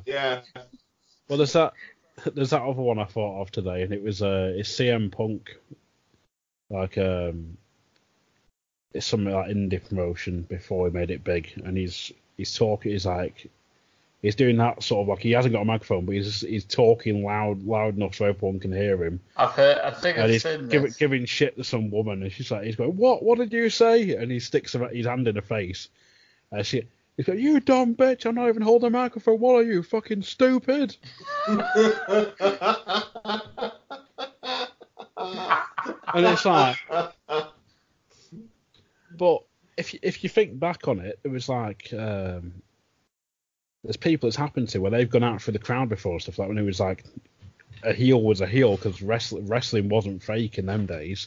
Yeah. And like they had to say to you, like, be careful you don't get knifed and stuff. Like, what? Like, yeah, they'll knife you in the crowd now because they fucking hate you. Right. So, which I'm surprised didn't happen to the Dudley Boys. Yeah, I'm surprised they didn't get fucking lynched. Yeah.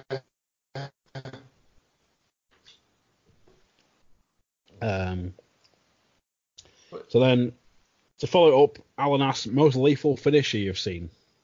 Oh. This was hard. This was really hard. Ooh, now then. One of the best finishes I've ever seen in person. And it's not even a famous sort of wrestler. It's a guy called Ryan Hunter. And I've mentioned it to Cox in this move. And it was in a small like promotion, FCW in Blackpool. It lasted 2 shows, and it was only on the second show. And he did what looked like he sort of did like a pump handle move up into a sit out power bomb. Nice. While spinning. Yeah. It's doable. It was fucking sick. And it was like, wow, that's impressive. And it looked like it legitimately killed the guy. And it was like, yeah, that was nice. But one of the moves that it's not necessarily a finisher per se. I don't know, probably it is actually. I've always sort of been in envy of like, not envy, but I've always been in awe of like how it doesn't kill you, sort of thing, or cause you any more damage than it actually would do. Is Mastiff's Cannonball? Oh, in the corner. Yeah. I mean, that's a good one. I've seen T-Bone get like cut hard way from that when he's hit his head on the turnbuckle. But yeah, that's not nice. Trying to think myself now. It's really hard. The other one I can think of come to mind is probably like it was in Japan, like a Japanese promotion back in like the late 90s. It was like someone did like a hangman's driver. Okay. It's basically like lifting them up into almost like a tombstone. Mm. But they face out, and it's like they basically get dropped in the back of the head and neck. No. I think it was called I think it was like a hangman's DDT they called it or something at the time. It got banned from a lot of promotions because of how dangerous it was. The brainbuster on the turnbuckle is actually quite a nasty one that El Generico used to do. Yeah. Yeah. That was nasty. Yeah. But yeah, I'm trying to think of anything else. I don't think there is. Everything's so safe nowadays as well when you think about it. Like, you know, I don't want to say it looks safe, because you still believe that it's a finishing move, don't you? Oh, yeah. A move that legitimately looks like it kills you, I don't know. Maybe when Goldberg hits a fucking spear picture perfect back in the WCW days. Maybe. Well, speaking of Goldberg, I just watched him pretty much do a fucking brainbuster to The Undertaker. Because he looks like he couldn't get him up for the jackhammer. So it was a brainbuster. It ended up looking that way. Ooh. Nice. I'm glad I'm really not watching that. Yeah, I'm glad I'm not watching that because I expected it to be garbage. Yeah, they kind of died out a little bit. I would say, I don't know. Chasing the Dragons always look cool. It's sort of like a brainbuster with a kick, isn't it? Oh, the Red Dragon finisher. Yeah, Chasing the Dragon. Well, me and Bunker said before, we're going to go for like solo finishes. Yeah. Because if you're talking like lethal finishes, like the obvious one, the 3D, because barely anyone ever kicked out of it. Yeah. So. Yeah, there was that. I mean, I was thinking like, you know, any kind of, you know, spike pile driver. You know, if you go into stuff, you know, that was all. One of your moves, Bunkle, the package power driver. Yeah. Yeah. My moves are safe. It's a game for a reason.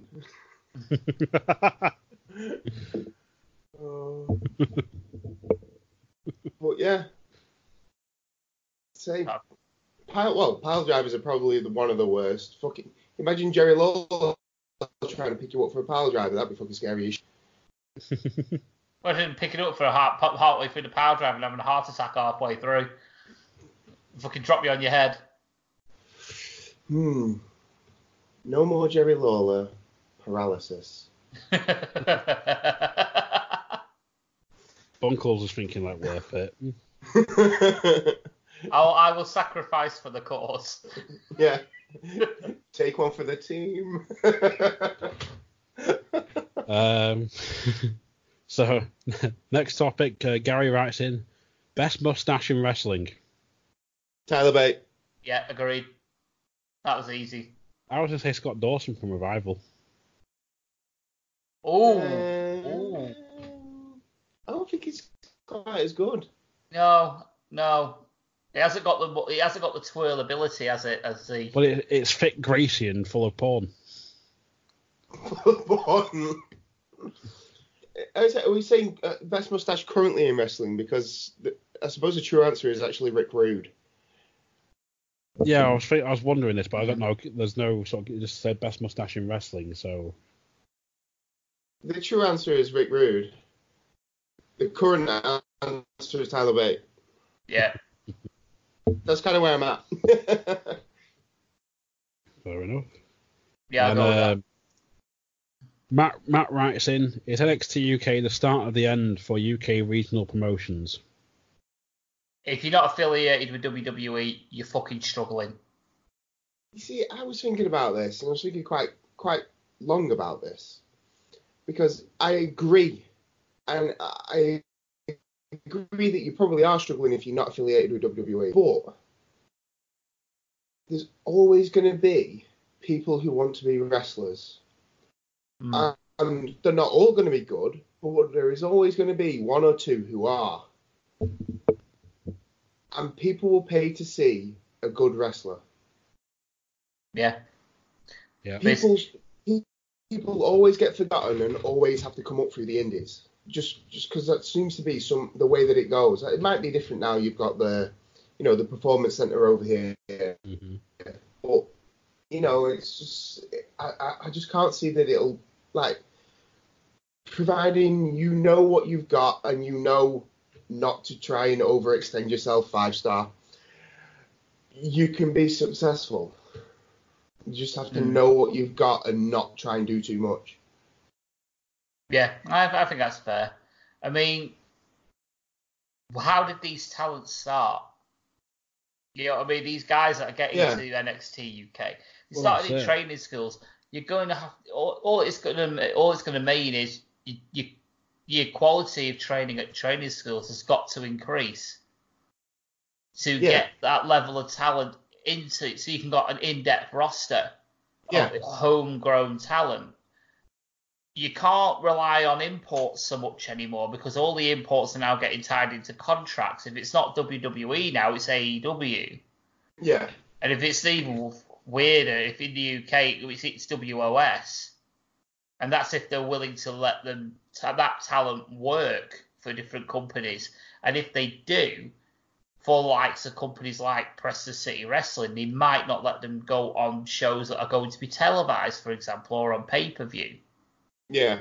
That is the quandary nowadays, especially with NXT UK performers, they're tied into a contract where they're not allowed to appear on the televised show. Which fucks up. Which, for example, it fucks up a lot of people who used to rely on that talent that would come over and work for example, Uha, when he was at PCW, was at near enough he was at all the big shows. Yeah. Yeah. All the big shows he was there, and then he got signed, and that were it. It never appeared again, apart from one off. But that was I think it was through special dispensation, wasn't it, for him? Yeah, they had a deal. I think there was something to do with the rumor I heard was they were going to let him run the ballroom, not the ballroom, the circus, in return for the Marinuha. Or there was something about the way that, I don't know what went on behind closed doors. That was the rumor I heard. It was a case of, let us run Blackpool and we'll give you some returns. I want Uha on the show, sort of thing. But I don't know the full details myself properly or anything, so couldn't tell you. I'll be honest with you, that's a decent bit of dealage. Because he was a draw for PCW, so. Well, I think from what I've been told by Fludder himself, they have an exclusivity agreement with the Tower, where if anyone else wants to run a show there, they have to pay Fludder X amount of money. Yeah. Which is probably why WOS didn't run in the circus, they had to run in the ballroom instead. Even if they would have to do something to get in the ballroom, because they can't get the Empress. No. So. There's no other big venues in Blackpool. Nope. So. Which is why I'm all behind the big idea of a stadium being built in the UK, in Blackpool, purpose-built for events such as that and concerts. There's something like the NBA, maybe not as big, not so some stupid fucking open air thing like we've got at the minute, which is we'll close half the fucking town off so we can have Elton John. But yeah, that's a good bit of business. That. As for struggling, like I say, it's a case of like you can't get names in to draw. These guys are now getting signed up left, right, and centre. But at the same time, it means more wrestlers are in the top line jobs and getting paid. Yeah. Well, this So is the thing. It's these guys are going away. They're making the money, and they're going to be worth, as RVD once said, they're going to be worth more elsewhere, and all that sort of thing. But then they're also, these guys are coming back and they're opening their own schools, or they're even coming back and working certain companies that they've got permission to work or whatever. And they're putting money into a company that way because people are paying that company to go and see them. Yeah. Yeah. And so you're seeing new talent that way as well. So yeah, I thought that's what I mean. Providing you don't try and overstretch yourself, you can be successful. Yeah, There's always going to be talent. Yeah, it's knowing your audience as well. It's not worth spending £7,000 on getting the talent over for one show if your audience is only like 200 people. You know what I mean? Work with what you've got. Work with local talent and build a show around that. There's that, and as I think we were chatting, I think last week at some point, Paul, and you're on about going back to PCW on a bit after because you said you miss live wrestling, but then it's that sort of thing of like paying to go to Preston. So if the two of us got the train, let's say 12 quid return. Yeah. Yeah. And then we get there, we're going to get food somewhere. That's like another, say, we drink, say, a tenner each. Yeah. So and then you've got your ticket on top of that. To stand up for 3 hours is 15 quid. Mm. And then you've got so if you're buying drinks in there, that could be another 10, 20 quid. It's a mortgage in that fucking place, drinks. So for a night, you spent 50 quid getting to and from Preston, going to the show and that. We paid 15 quid and we had NXT on our doorstep. Yeah. Or you can pay 4 quid and see PCW in the Tower Circus and have a seat. Yeah. Yeah. It's... So, it's one of them. Like, I wouldn't go and pay 15 quid to go and stand nowadays, especially getting older. I can't stand up for as long anymore and just sort of willingly watch and enjoy wrestling without going, fuck, my back hurts or fuck, my leg hurts. Yeah.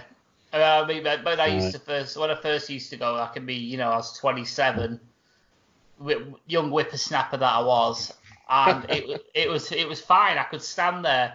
I would go for I'd do the whole fucking weekend. I'd go the Friday show, come home, come all the way back to Blackpool, go back to Preston, get there for around about 11 o'clock for the 12 o'clock hangover show, stay there for that show, hang about, maybe listen to the Q&A while I'm there, because that came in free with general tickets, and then just hang back while the meet and greet was on, and then just stick around and that would be the whole day. I'd be there in the vote from about 11:30 right through till about 9 o'clock. Well, it depends when the show finishes. Sometimes it went on till 10:30.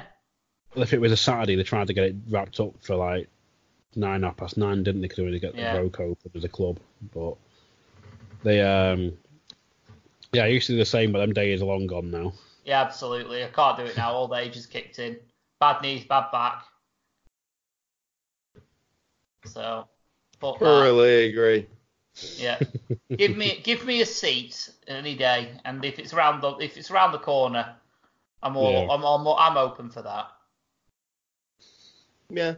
I completely agree. With Shakermaker, a 2-minute walk away. Exactly. Hell yeah. Yeah. Shakermaker's up the road. So moving on next, we've got Christ writes in. Hey, hello, Christ. He said, first question, funniest match of all time. The one of probably the best ones of recent memory was Invisible Man versus Invisible Stan. Seriously, I don't get it. You need the goggles, Bunkle. You need goggles. My eye. the goggles. Fair enough. That's what you need. You need the goggles. Yeah. He does. He needs the goggles. But it was fucking amazing what they did in that match. How they got it so that it's a table. Don't spoil it. It's a table. It's Oh, a you table spoiled that. Oh, I've not told him how it's done, but you need to see it. I'm not going to spoil it, but you need to see it. I have seen it. Oh, You the watched table it, spot. You watched it with us. Yeah. Oh, I've right. seen it. I just don't get it. Oh, God. Another good one, funny enough, it did involve another Invisible Man. It was the one that we saw in person at the circus. Oh, Joe Joey Janela, yeah. Joe Janela versus the Invisible Man. Where he did one of the standout moments for me in that match is when Joey Janela threw the Invisible Man off the top of the circus. And had an actual child cry because he thought the Invisible Man had got seriously injured. But All right, go on then, Bunker. What's your funniest moment, funniest match?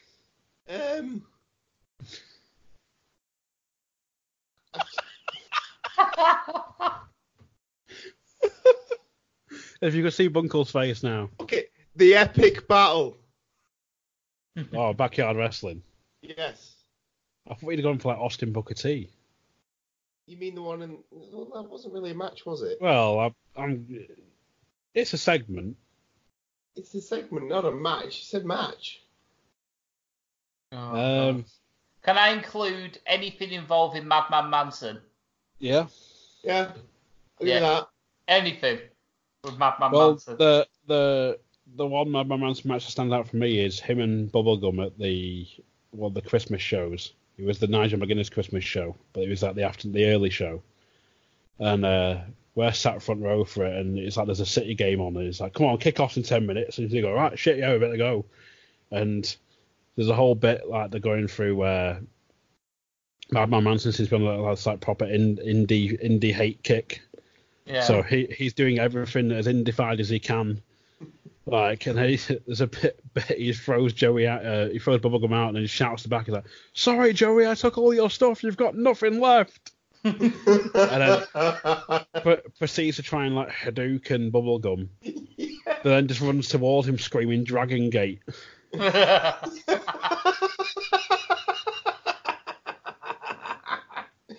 that was a good one. This is a whole bit of Dragon Gate. There was a bit, I think was it his last ever match where he was sat on the back of another wrestler and he was wrestling. Was it team single? It was the afternoon show of that night. Yeah. Yeah, Dave Rain, wasn't it? He makes Rampage break character. Yeah. And Rampage is known for sort of saying straight face and that, but Rampage pissed himself laughing. Did he do a fucking? He did a fucking drive by, didn't he? Did a drive by at Madman 2-pack. sat, I think he was sat on Dave Rain's back, wasn't he? And did it. It was Dave Rain or T-Bone or something. I can't remember who it was, but yeah, but he was. I think T-Bone was pissing himself for not T-Bone. Rampers was pissing himself for a good couple of minutes. Solid. yeah. Nice. Another match that stands out for me was... Fuck, what was it? It's just gone. Oh, it was ACH and... what's it called? Cedric Alexander. Oh, yeah. And it's the No Loud Noises match. It's the Hangover show, and they're both rough. They're both rough as anything. And even the crowd is going, "No loud noises." Yeah. And they're getting like, they go out the ring, and Descartes like 1, and they go, right, no, Des. He goes, 2. Get back. Come on, get back in the ring. And they're even trying to like chop each other quietly and stuff. I've got one in similar vein to that. It was Red Dragon. Yeah. I think they were in a multi-man. It was a 6-man tag. And Bobby Fish and Kyle O'Reilly obviously coming out. Bobby Fish comes out. He's fresh as a daisy. Kyle O'Reilly, on the other hand, I think he had a bit of a rough night drinking the night before. I think if it's the same show I'm thinking of, I saw him walking and he looked like he was hanging out of his own arse. Yeah. So, And he was like he was falling asleep on the turnbuckle in the corner. And it was that bad. The chant was like "Wakey, wakey, Kyle, wakey, Kyle, wakey, wakey, Kyle." And I think someone actually gave him a can of Red Bull. And he tagged in and instantly tagged straight out. fuck's sake. But yeah, that was funny. There's fucking God. If anything to watch funny matches, you need to watch Chikara. In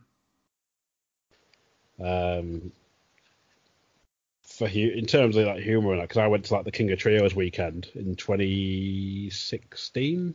Yes. Loved it. Yeah, Birmingham won it. 2017. One of them. I know you loved it, so. Yeah. Yeah. So. And following on, Christ asks Stephen. He sent a query in. Should the Invisible Man get signed to NXT? Yes, because it's got to be better than Dana Brooke. What was Dana Brooke hatred from you tonight? Well, she's fucking shit. Why should the Fair coach? opinion. So. When you can make Alicia Fox look like a wrestling god, or goddess, because the only thing that Alicia Fox can do with any competency is a fucking fisherman suplex. You know that's it. I'll be honest with you. The one thing she can do. The one thing that she can do is like she has got the greatest fisherman suplex in the whole business. Wait, you just said Alicia Fox is the greatest fisherman suplex in the business? She has it. I don't believe you. It's one. If it's not the best, it's one of the best. But it's the only thing that she can competently do. If she could just get away with doing fisherman suplexes all day, every day, she'd probably be women's champion and never be beaten. To be fair, I'm trying to think if I've seen her do a fisherman suplex. I've seen her do it, but she went and botched. So. Yeah, it's usually quickly followed by a botch or precedes a botch, you know what I mean? Or what the botch comes before it. But she did do one on the Evolution pay-per-view. So if you want to look at that, I'll look it up on there. I have seen that pay-per-view. I'll have to try and remind myself. But that was the match where they had zero chance of winning. Yeah, and she fucked up. She botched the end of the match. But before then, yes, she did. When she dived in much too late and the referee had to stop counting. But when she did the suplex, she goes right onto the end of her toes. Right, it goes over. Okay. It looks fucking beautiful. But, yeah, like I say, it's the only thing I've noticed that she can do. But it's one thing more than what Dana Brooke can do. So... I have to say, Dana Brooke must be like Vince McMahon's wet dream. Oh, yeah. You know, she's blonde, she's a bodybuilder, and she's... You know what? Like, why are you still around? Yeah, you know why, don't you? Jesus Christ. Well, yeah. Yeah. She said, right, you want give it all the body augmentation. Do it now.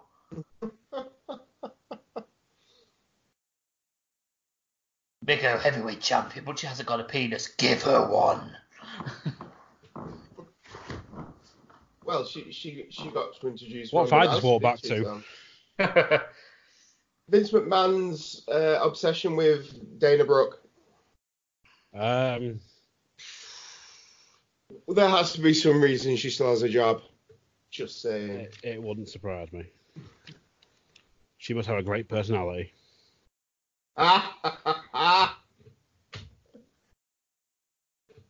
Yeah.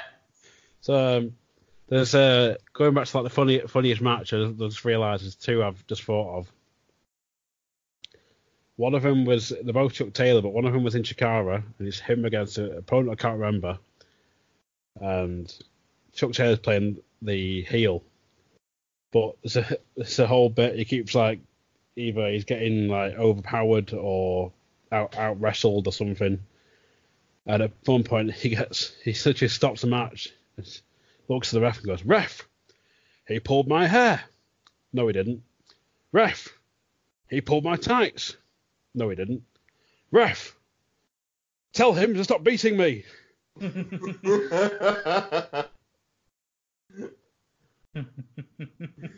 And the second one, it's a match. He's somewhere in Japan, and he's got to take on like this brick shithouse, like a Masato Tanaka style, like looking bodied guy. And he goes and chops the guy. No reaction. Just makes the guy mad at you. He goes, "Oh God, I am so sorry."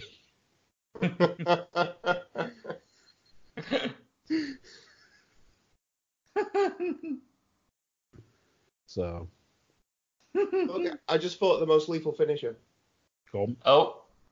Mike Awesome Powerbomb. Oh, now then.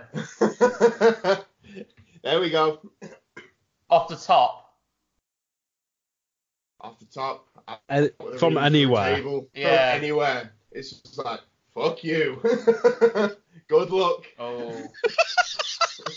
Yeah. Basically, it's the quote from Rocky IV, and as soon as he lets go, if he dies, he dies.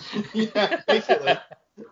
That was probably Mike Awesome's training. He just watched that on repeat going, if he died, he dies. He just sort of there, powerbombing a fucking doll. And works his way through to like a little indie talent. Just fucking like Spike Dudley just launches him constantly. Goes to Japan, just like, fuck it, little Japanese guy, off you go. Oh, just chucking Japanese people like lawn darts. Yeah.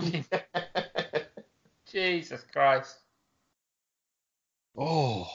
Well, it's not really a funny match, though, is it, really? I just thought the Baywatch spot, but... Oh, yeah. That moment, though, that moment. That moment, yeah. That and the fact... The point where Masato Tanaka goes shoulder tackle him, he just bounces off him, and Mike Awesome audibly shouts, "Get off me, motherfucker!"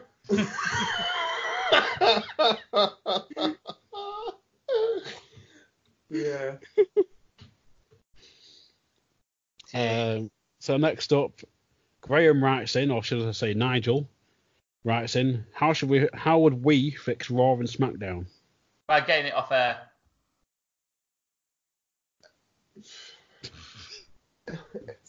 Honestly, fuck off the brand split. Yeah. Fuck it off. You don't need it. I'd cut an hour off Raw because I don't need it. Agreed. And unify everything. Yeah, unify everything.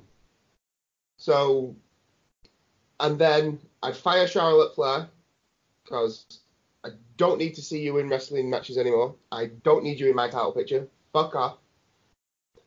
Go get better and then come back later when people are interested again. And though people would probably hate it, I put the belt on Reigns. Because that's the only way I can see it drawing again. If I'm honest. He's in movies now. Fuck it. With the grand scheme, when you think about it as well, people complain about Reigns being the main event and stuff, what have you. In grand scheme of things, he's not had the belt often. No.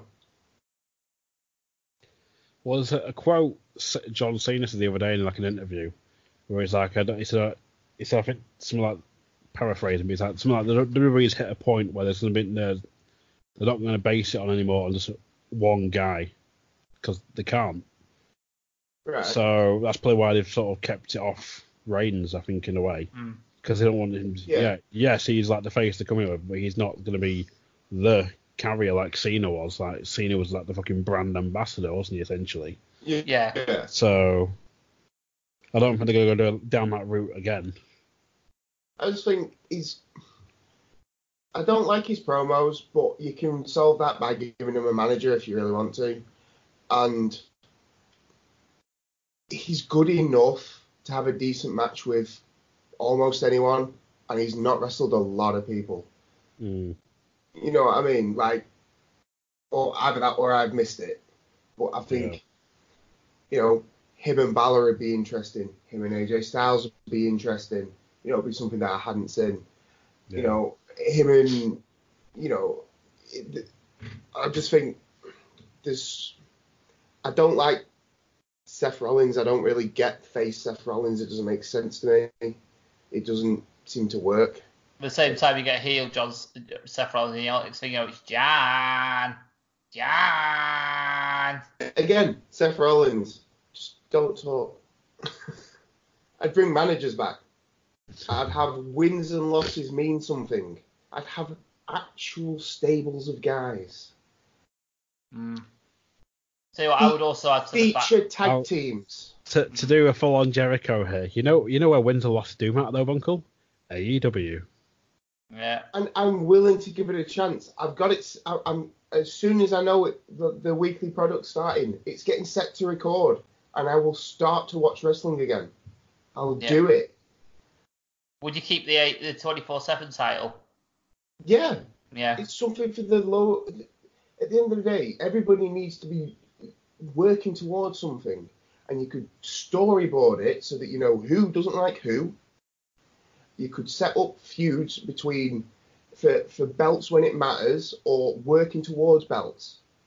Yeah. Well, tell you what I would do is, like I say, you'd obviously get rid of the brand split, you unify everything. So what I would do as well. I would not have any belt defended on TV. Yeah, completely agree. Mm-hmm. I would not have any belt defended on TV. But I would introduce a new belt that would be, and it's literally going to be a TV title belt. And there's going to be for me, there would be a restriction to that where you couldn't be a world champion. Yeah. It would basically be a boys' belt. Yeah. It's like if you've had the world championship at any point in time, you're not eligible for this belt. It's designed that way, so that way you can get a newer talent. Say, for example, I don't know, someone who was shit hot coming out of NXT. There you go, Aleister Black. Yeah. For example, you could stick a belt on them, a singles belt, see how they handle themselves with a singles belt, but not have the pressure of going, right, well, they've got to deliver at a pay-per-view. Yeah. They could have these matches, and it gives, if you know for a fact this TV belt has to be defended every single week. Yeah. Either on Raw or on SmackDown, it's got to be defended at least once every 7 days. It'll give you the reason to tune in as well. Yeah. As well as the 24/7, as well as the 24/7 stuff going on as well. Plus, then you can concentrate on the fact that the shows are building to your shows where you want people to throw money at you. Yeah. Yeah, I mean, at the end of the day, the problem is they treat the pay-per-views like just extended versions of Raw and SmackDown. Yeah, there's only one exception to that. Is Money in the Bank. Yeah. Money in the Bank, you can still cash in on the show, on the weekly shows. But other than that, any other title defense is like, oh, I must have a rematch. Right, well, you can wait 4 weeks to the next pay-per-view.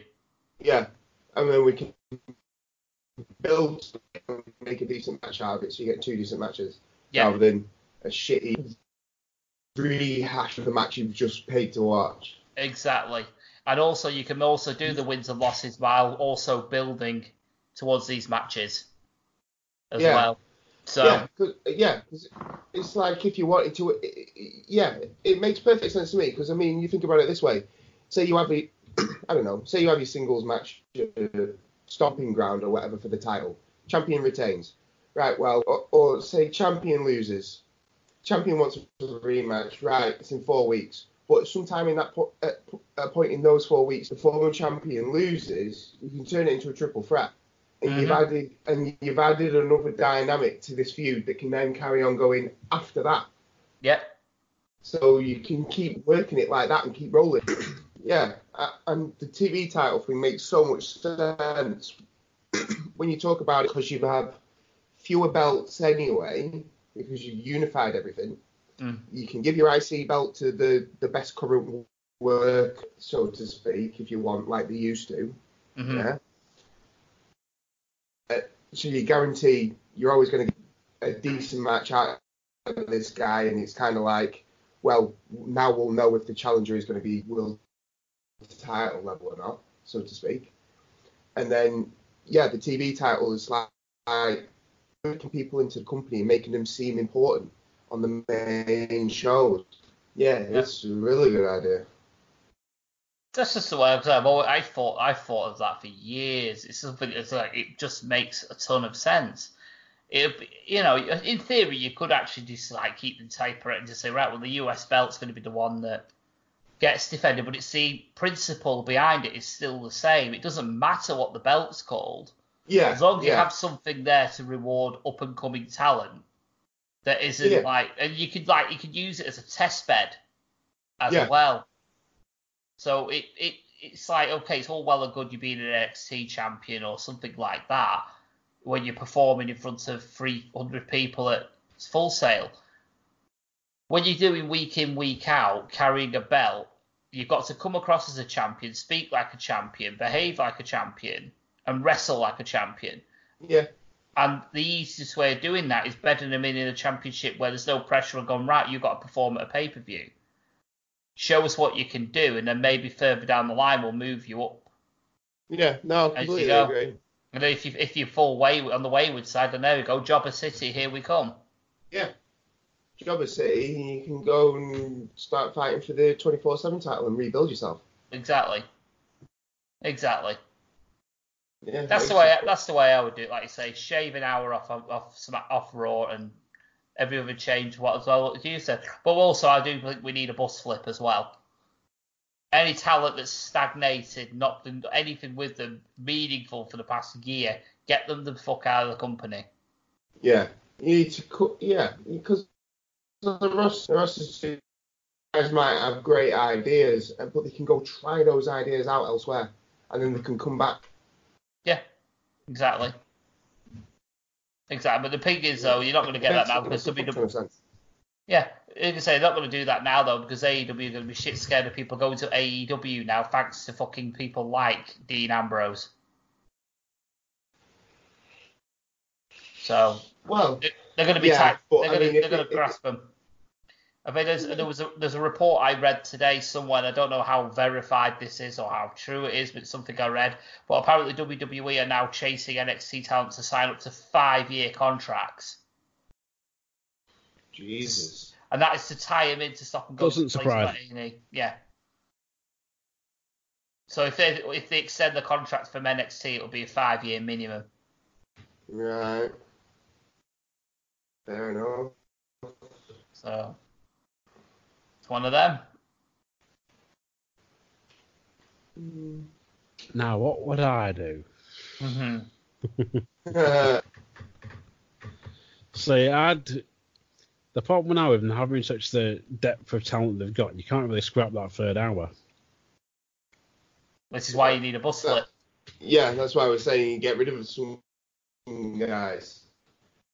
If we're going sort of current products, like with the depth of roster we have, I'd keep the third hour.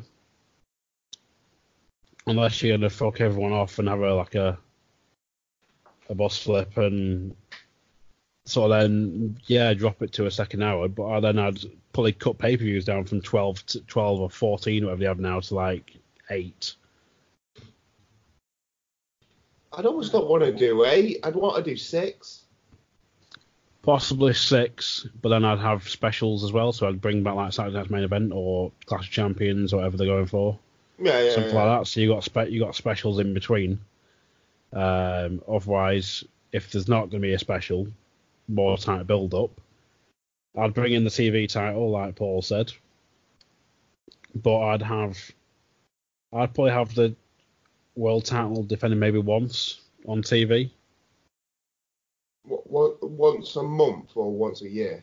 Probably like once a month, or just on like the special one-offs.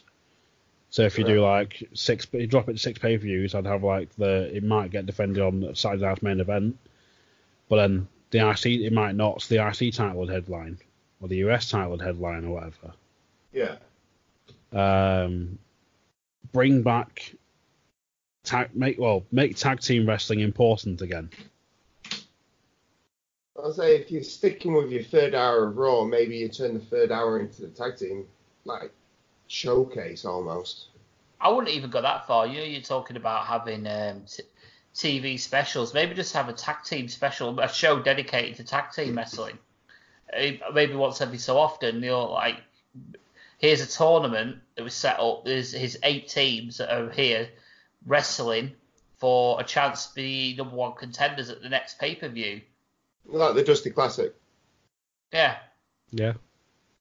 Something like that. But I wouldn't dedicate an hour because you need variety with wrestling. You couldn't have 2 hours of singles and have a tag. Yeah, I know what you mean, but that's what I mean. What I'm saying is you can use the extra hour throughout the show to try and get some more tag team wrestling out there. Mm. Or you go with a case of, like, if you go with 3 hours, each hour has a main event. Right, yeah. Like, yeah, I suppose low card, mid card, actual main event. Something like that, or but at least every hour there's a belt is defended. Hmm. But at least have a belt defense close the show. Yeah, I just worry that if you're having a belt defense every hour, it's going to be, how do you build the story of the guys getting there? And not only that, how would you persuade people to buy the pay-per-view? Because you think, right, well, the belt's being defended on the pay-per-view. Oh, well, there's 4 Raws between now and then, and it's going to be defended 4 times before the next pay-per-view. So why do I need to see the pay-per-view? I'll just catch it and find out. And then I'll watch 4 defense. I'll get to see 4 defenses for free anyway. Yeah. I think you know what you're doing. You're trying to get people not to switch off because. Well, that's what you want. That's what you want to do, isn't it? Yeah. Because what the problem is they've got at the minute is people are watching. Well, if people are watching Raw, they're definitely turning off for the third hour because it doesn't make any difference. Which is why they tried to put Enzo on in the third hour, which didn't work. Yep. You see, the problem with mine and Bunkle's way of doing things is we're relying on decent story writing, decent booking, whereas you're going, right, we have a spectacle here, we've got an attraction, we've got this belt here, we've got this belt here, we've got this belt here, which in a way, I suppose, short term would be an easier sell. It's like, right, we've got this belt's being defended, something could happen, we've got this belt here, this could happen. Whereas mine and Bunkle's version would be more like it'd be more of a slow burn, and it'd be a harder sell. But I think if you got that writing team in and you got the decent booking and you got it going and it started going, that momentum may be slow to begin with, but as obviously word of mouth and people's opinions spread, that momentum would pick up and it would pick up and it would pick up. And I personally think mine and Bunkle's possibly would have a more longevity, but I think for instant success, I think Cox's version would work. Well, any plan that you'd have to implement would take a literal overhauling of the writing and creative team, and it would also you couldn't just do it in a week's programming. It'd take a build up it'd take possibly months or whatever or even up to a year to get it to where you want it to be. Yeah. And you'd probably start seeing changes. It's a difficult one to say, really. I mean, whoever ends up trying to fix it's got a fucking job on. You know, it's going to be Trips, isn't it? And if it's not fucking dead or like seriously hemorrhaging not only subscribers but viewers, he's going to have a seriously hard time getting them back. Yeah. But Problem is, you've got Vinnie Mac still has final say on everything now. Well, that's what I mean. I'm talking about when Vince either is basically forced to give up the reins because of the XFL or drops dead because of the XFL.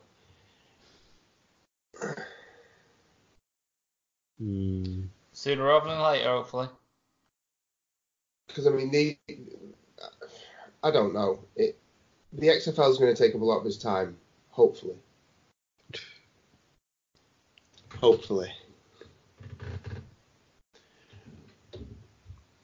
But the thing is, come the end of this year, though, there's going to be pressure from Fox and that to get ratings. This is why they want Raw to be aiming more towards a sports show rather than an entertainment show like it currently is now. Like, one of the past weeks of episode of Raw, they had all of 4 minutes of wrestling or 8 minutes of wrestling or something in like the first hour, and that was it. I read that. It was like over 40 minutes before the first match, and then it was a Shane McMahon squash match. Yeah. Yeah, does not make me want to Fireball mud flap. Yeah. Yeah. Absolutely. And our final listener topic question comes to us from Joe. Oh, hello, Joe. So, best indie show we've been to and why? Ooh. See, I don't have much choice in this. I was stuck between picking something that was actually good or something that was funny.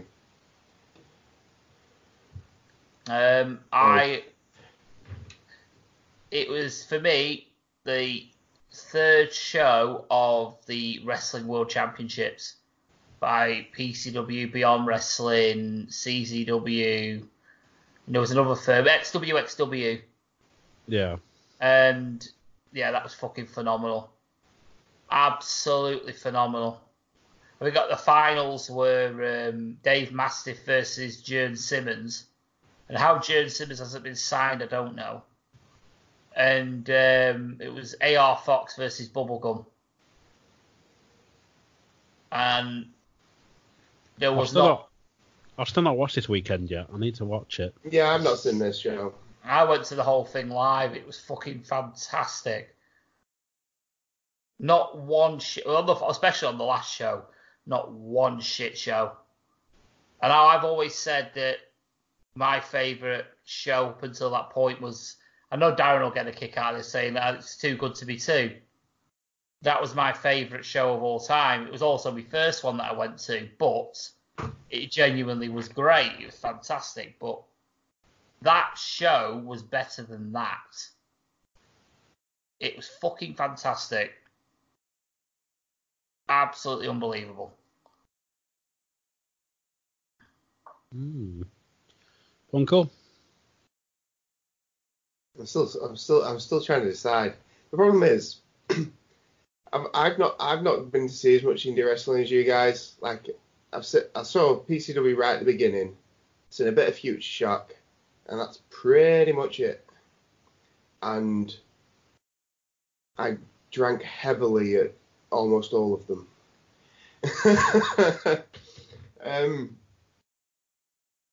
Honestly, it was probably the first show I ever went to, which was the very first PCW show.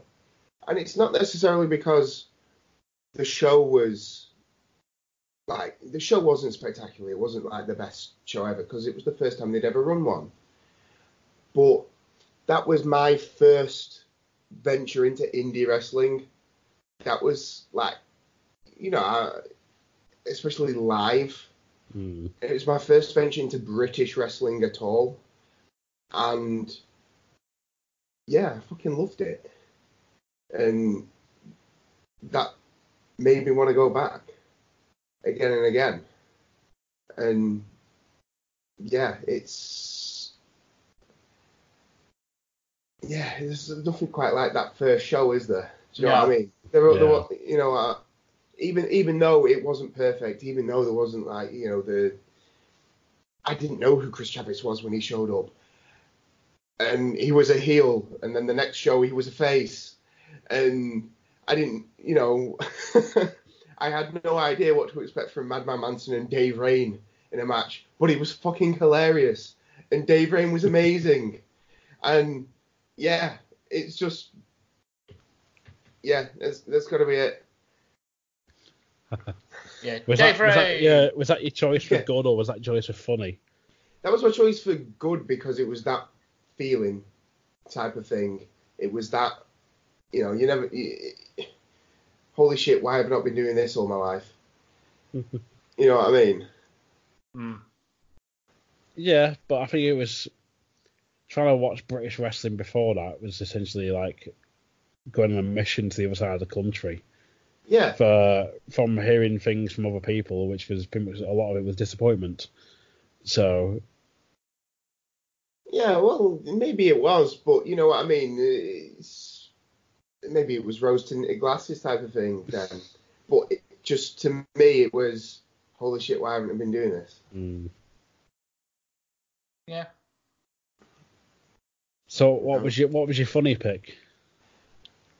My funny pick was it wasn't so much for the show. It was, well, there's a couple of moments, but it was the first time. It was the first white collar wrestling you did, Coxie, when I was stood with Paul. Right. Fucking gold. Yes. Yes. Never laughed so much in my life. Fucking brilliant. That was when I was being a full blown dickhead, wasn't it? Yes, yeah. And it was fucking brilliant. I think I broke the guy, didn't I? Who was doing the Rockstar gimmick. Yeah. Spice. Yeah, I think I broke him. Yes. He was not happy, was he? No, but that was fucking brilliant. Yeah. I feel I shouldn't have asked now. Oh, yeah. Just for the record, I do apologise if you do end up getting the Eye of Sauron down the webcam. My cat is on in front of the computer, so. So, for myself, I'm trying to think of. There's two that come to mind. The first one's PCW. And it's for humour, but it's mainly because of Bunkle. And it was, I don't know if you'll know of her, Paul. It was the girl who is on Don't Tell the Bride. No. Female wrestler. Is this the one with the big nose? Yeah. Yes. And it was like Bubblegum against like Greg Burridge or something. And she comes running out like to throw Bubblegum this handbag. But when she does it, she runs full pelt into the ring post. Oh, no. And Bunker watched it. All I heard was a loud, ha! And it was him. And I was like, what? I was like, she just ran full pelt into the ring post. And I'm pretty sure it's actually on the DVD as well. You see it. But then she throws this bag to Bubblegum. Bubblegum catches it, smacks the guy with it, and then like going down for the free. But then he's got all the bag. The guy's got all the bag. He's climbing out the ring. Bunko stands up, grabs hold of it off him, opens it, and then goes, "There's nothing in it." Looking really pissed off. He's coming back from the bar, and I was like, "What's up with you?" He's like, "There was nothing in the bag." I was like, There should have been a fucking breeze blocking it. Yeah, it's like, how do you explain to a man in his mid to late 20s about wrestling being fake? A very drunk man, I might add. They should have at least gimmicked it. Come on. It was just about like you opened it, so there's nothing in it.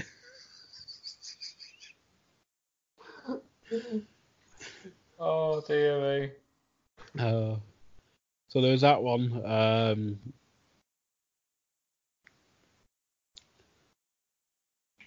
There was another one with another funny moment for PCW. It was Dave Rain alternate commentary, which me and Bunker were at a show for, and there's a woman sat on the front row near us shouting, "Shut up, Dave!" And he literally stops the commentary and just goes, "I'll be one moment, folks." And just goes, "Shut your mouth, slag!" That literally screams it. Yeah. I need to see this.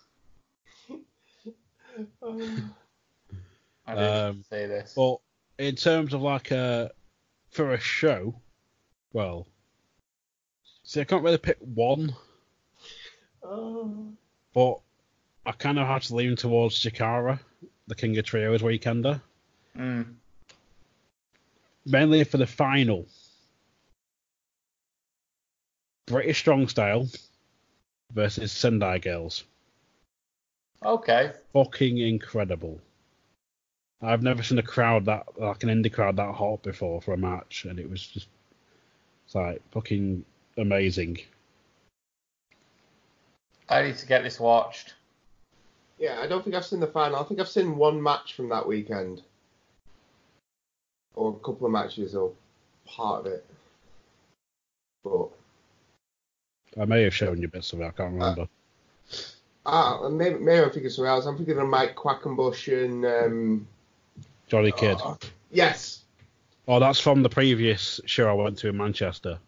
Oh, right, okay. That was the year before, but then they had a rematch at this weekender as well on the second show, on show 2, so which was also very good, phenomenal.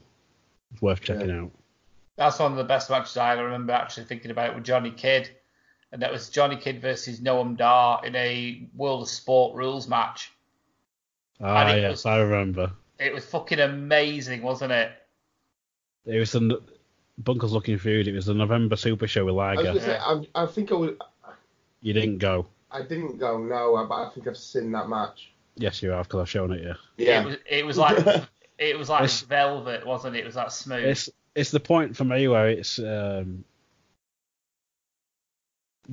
Dar's got Johnny Kidd's legs locked, and he stood there. He's like, "I'll show you how I get out of this," and he goes, zip, zip, zip, and just walks out of it. Yeah. And Noam was like, writing that one down. Yeah. But the Quackenbush Johnny Kidd matches are our World of Sport rules, but they're actually done with the round system as well. Oh, okay. Which gives them that extra bit of like thingy, Credibility. Added rules and stuff. Yeah. But yeah, they're both like, even like Mike's promo before it is phenomenal in terms of like a controlling the mic and stuff, and emotion in a promo is fucking brilliant. So well worth checking out. We're gonna have to do so. So there we go. That's all the questions. We got through them all. Woo! So anything left to add, gents? No, I'm just very tired, but it's been enjoyable, as per usual. That's what we like to hear. Indeed. So I suppose it's on to the plugs. Indeed. You want to go first, Bunkle? If you've enjoyed hearing my voice as much as I enjoy loving it. Oh dear. Oh, that's what you get for saying kayfabe. Bastard. Oh, I think that's the first time I've seen him muck it up. To be fair, this is actually like the second time I've mucked up in 3 weeks. This is not good. Oh dear. If you've enjoyed hearing my voice as much as I enjoy hearing my own voice, you can find me on the Gunpowder Treason No Plot podcast, where I reprise my role as the Dragonborn Paladin Rogar, and currently a very strange character called Dick Fate, who likes to talk about Dick a lot.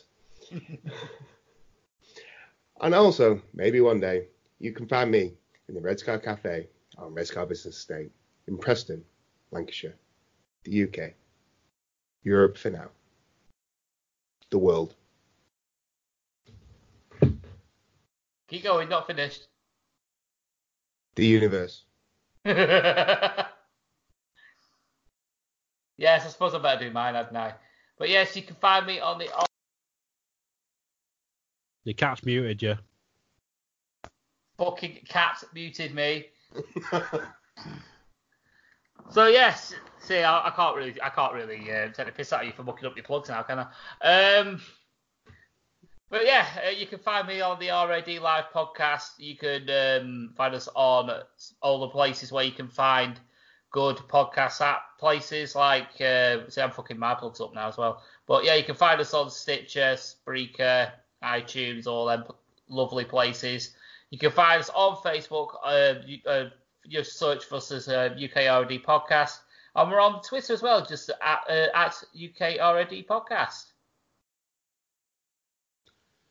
And of course, you can find the Lost Art of Wrestling on Facebook, on Twitter at LAOW Podcast. You can find us on the Stitchers, the Spreakers, the Spotifys, the Podcoins, the Castboxes. Where else can they find us? Podbean. Yeah, we're on there. Spotify, you said that? Yeah. Yeah. YouTube. Yeah, YouTube. We're on YouTube. Yeah. And of course, you can find our main podcast, The Lost Art of Podcasting, on all the same places. We're on Instagram as well, at Lost Art of Podcasting. We do follow back. Ah. And you can also find our new Spotify playlist called Lost Art Listens. Just find the link on our podcast, on our Facebook podcast page. We update it every week. It's stuff we've listened to or stuff we think you should listen to. Such as... Name your song, Bunkle. Dennis Leary's asshole? That'll do. I'm hastily looking for what I gave you. I gave you lots. Luigi's song. Oh, Luigi's Ballad by Starbomb. Yes.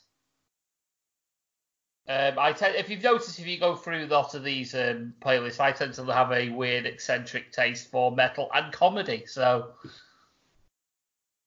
Well, then you got Bunkle, who goes from Alice in Chains' Man in the Box to Montel Jordan. This is how we do it. Yes. Why not? Some Saints Row. Why not? I can't remember that one.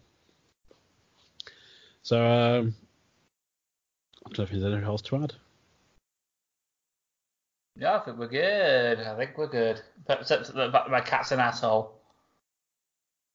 His cat's an asshole. Bunkle's an asshole. Cheers. It's fine because you're an asshole. And you're damn proud of it.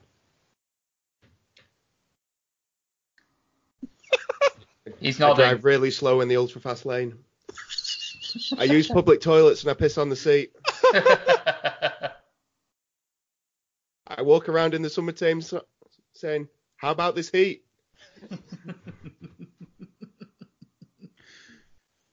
You know you really are an asshole. Just shut up and end the podcast, Coxie. Oh, dear, you're such a dick. In fact, you're such an asshole. And speaking of assholes, this is a podcast where we ask, who better than Canyon?